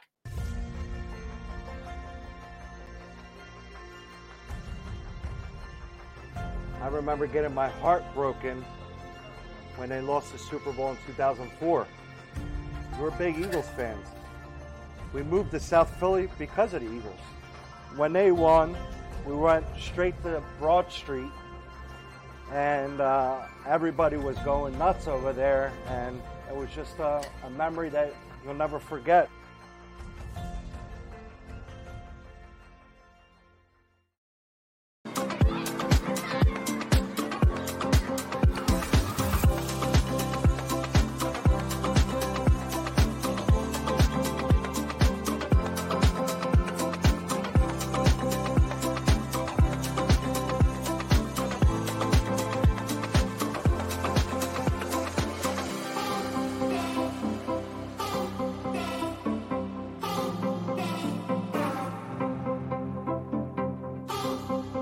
If you own a company and you're not producing a podcast, you're missing out. The public consumes messaging when they're ready. Join the professional podcast network of companies and let Jacob Media Partners put you in the podcast arena. Come to our professional studio, or we'll come to your place of business and professionally produce your company podcast. Call Jacob Media right now at 267-261-3428. 267-261-3428. My name is Dr. Bruce Grossinger, and I'm the medical director of Philadelphia PRP and Stem Cell Institute. I'm reaching out to those who suffer from spine and joint pain. We use treatment methods that require no surgery, no scalpel, no drugs. Running, walking, or whatever your desires are, Dr. Grossinger is where you need to come. You can benefit from the same PRP and stem cell treatment as Wilbert Montgomery. Call us now at 610-222-5675.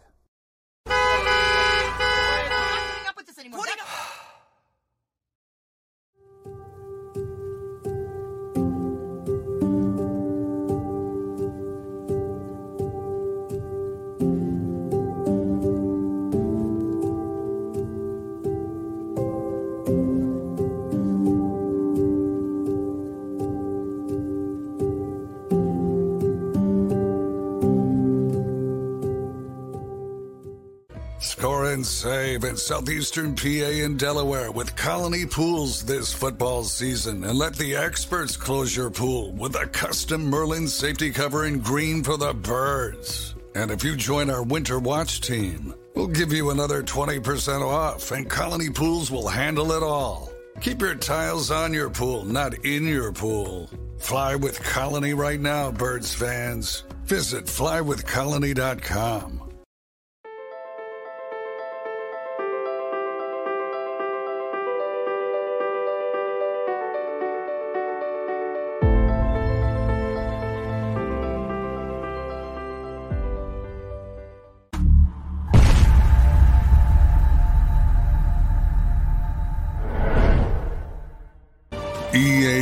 EAGLES, Eagles.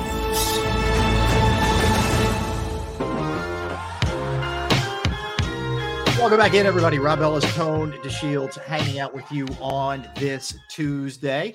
All right, Tone, so a couple things. Donovan McNabb does a weekly appearance on WIP's afternoon show with Ike Reese and John Marks, and he was on yesterday. And one of the things that he said was, because of the little spat, the little blow up that they had on the sideline, they being AJ Brown and Jalen Hurts, that Jalen is targeting AJ a little bit too much to the detriment of the offense, or the offensive staff is calling more AJ's number more to keep him satisfied. AJ then retorted back to Donovan McNabb, and I'm going to give you exactly what he said, because it's interesting. What he said was, the gist of it is, what we were debating there was not about targets. It was about something that happened earlier in the game. Yeah. He said, like, with all due respect, I will repeat, that conversation was not about targets. Two friends bumped heads about something and moved on. And if you feel that way, keep that to yourself, because the media is going to hold on to everything you say.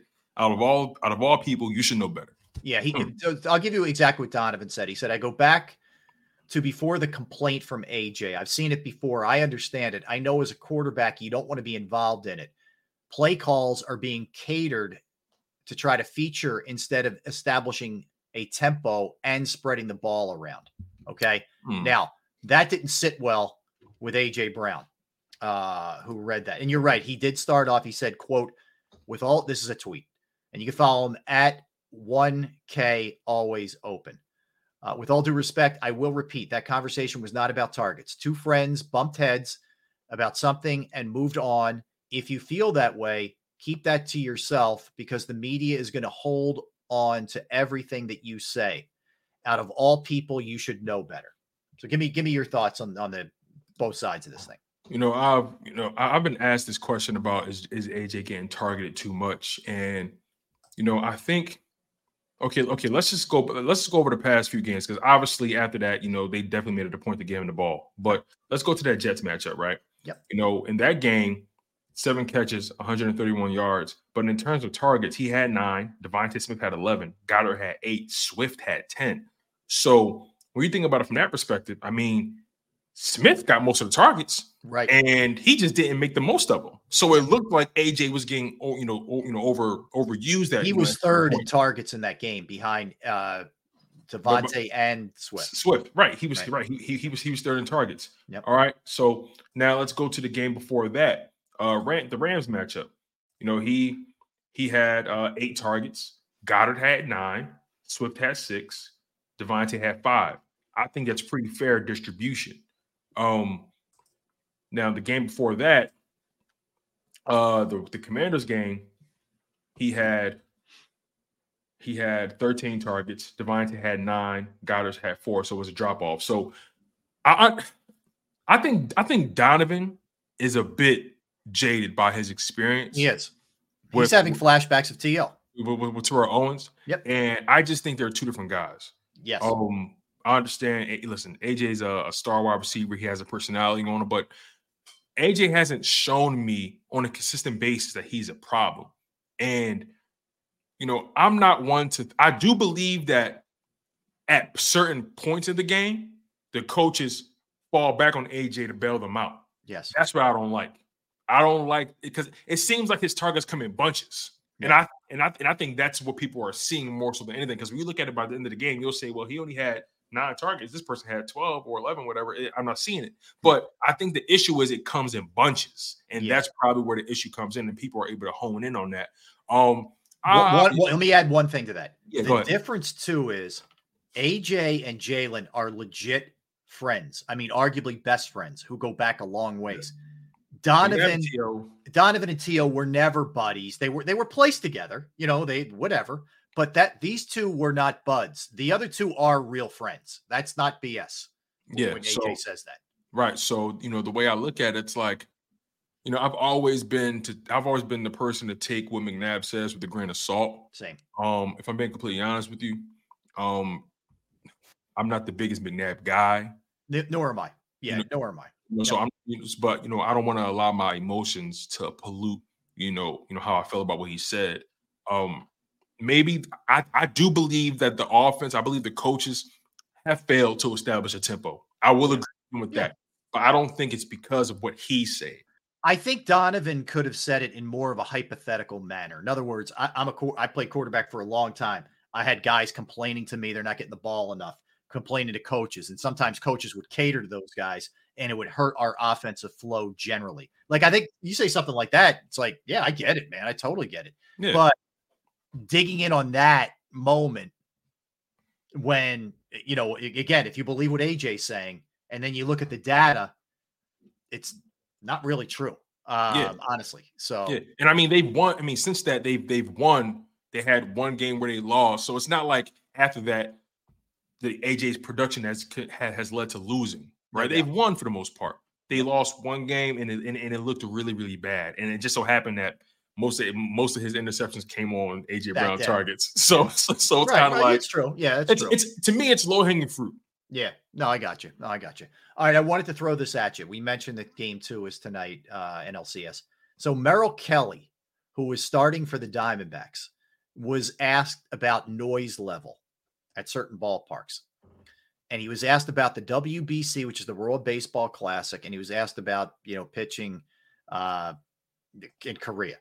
So he said, quote, I haven't obviously heard this place on the field, but I'd be very surprised if it trumped that Venezuela game in the WBC down there in Miami. Now, that crowd is going to take that like it's oxygen.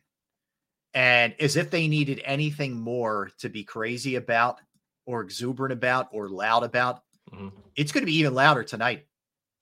I'm telling you, man, it's going to be louder tonight than it's been in the last series or last night. It is going to be crazier tonight. It is going to be absolutely mayhem tonight at that place for him. Yeah, I think it's going to be louder tonight than it was last night because the fans understand they have a chance to go 2-0 or go up 2 on a Diamondbacks team that's, been deemed as one of the hottest teams in baseball right now. But as far as what Merrill Kelly said, man, dude, you gotta read the room. Why do people go against history? When you poke the bear, I'll put it to you this way: if you see a Phillies fan in the woods fighting the bear, help the bear, because Phillies fans, Philadelphia fans in general, we're rabid, we're ludicrous, we're insatiable. We respond to shit talk. You know what I'm saying? Like it's just we're just a different breed. So when you challenge us that way, we bring it.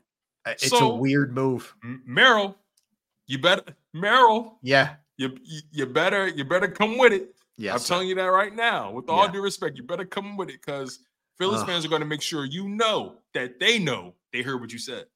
All right, from the no surprise category last night, Sixers played the Nets in a preseason game. No Embiid, no Harden, no Daniel House, no Furkan Korkmaz. And here's the kicker also. I'm watching Nets people tweet out how good Ben Simmons looked, and he's back.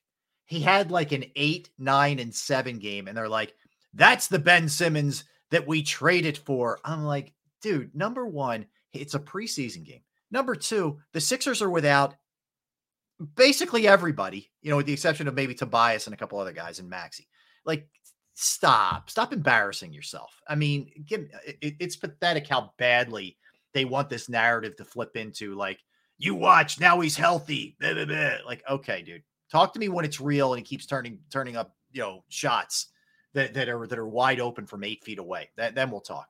Yeah, man. I'm not, the Nets fans, I'm not paying them any mind. As far as the Sixers go,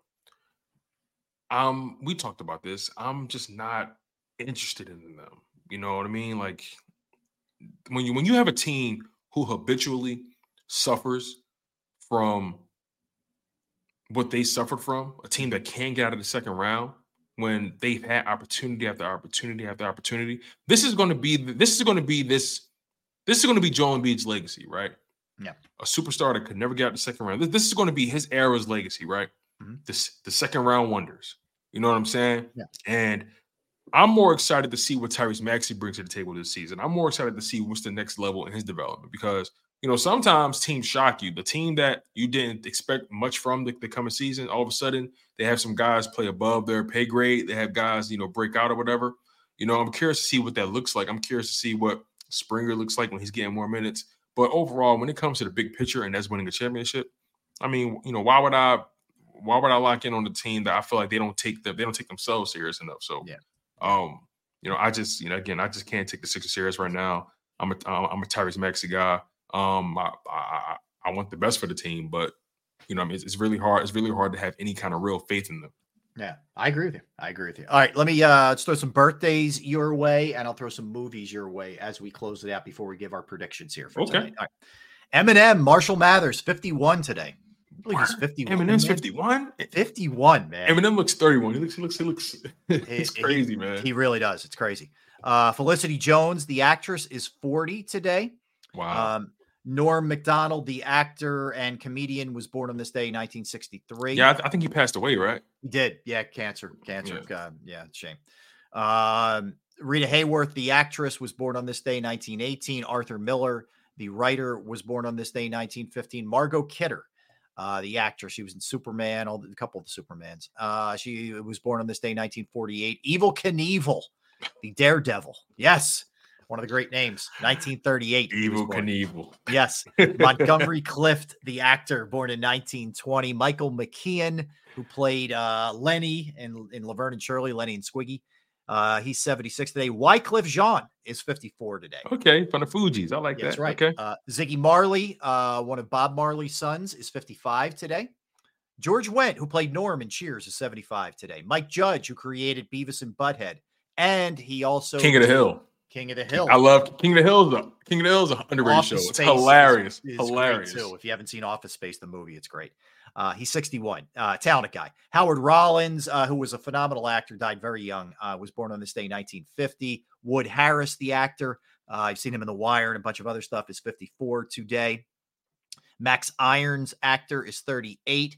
Sharon Leal, actress, is 51. Ernie Els, the golfer, is 54. Jamal Adams of the Seahawks is 28 today. Hey, Rob, real quick before we get to the movies. Yeah. You know, speaking of Evel Knievel, how many times, you have two young adult, young adults. A daughter is 18, the son is 21, right? 22, just turned 22. How many times when they were younger have you said, "Hey, sit down. What do you think of Evel Knievel?" Yes. How many times have you said it? Yeah, a lot. And they're like, what is that reference? What does that even mean? And then I had them watch a YouTube of him jumping over Snake Canyon or something like that in Arizona. When I was a little kid, he was like the thing, man. It's like, oh, Evel Knievel is going to be jumping over, all these buses, these like Greyhounds, and then he would always crash at the end of the ramp. Man, I'm telling you, it was crazy. That dude, how many bones did he break? Yeah, he lived hard too. That guy. All right, movies. 1997. I Know What You Did Last Summer. Devil's Advocate. 1997 as well. Birdman, which was kind of an interesting movie. Michael Keaton. It was all shot like with this one moving camera. It was kind of unique. If you haven't seen it, pretty interesting. Fury from 2014, good movie. Tarzan, one of the remakes. I don't know, 2013 of Tarzan. Oh, is that the one with Skarsgård, Alexander Skarsgård? I think that was that one. That was good. That was really good.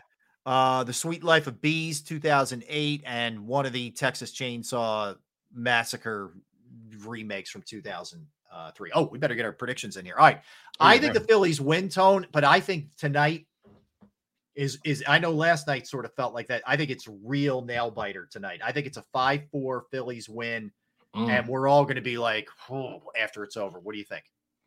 I think I would tend to agree with you. I think the score is going to be a little higher.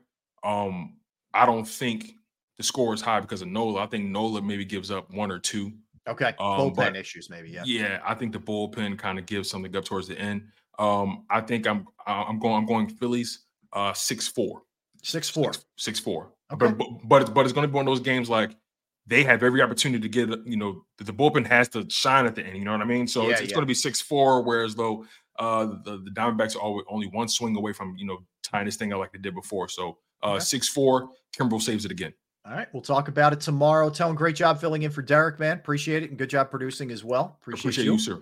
Thanks, everybody in the chat, everybody streaming, everybody listening. Appreciate it as well. Don't go anywhere. National Football Show with Dan Cilio coming your way. Gunner back tomorrow. We will see you guys same time, same channel. Thanks.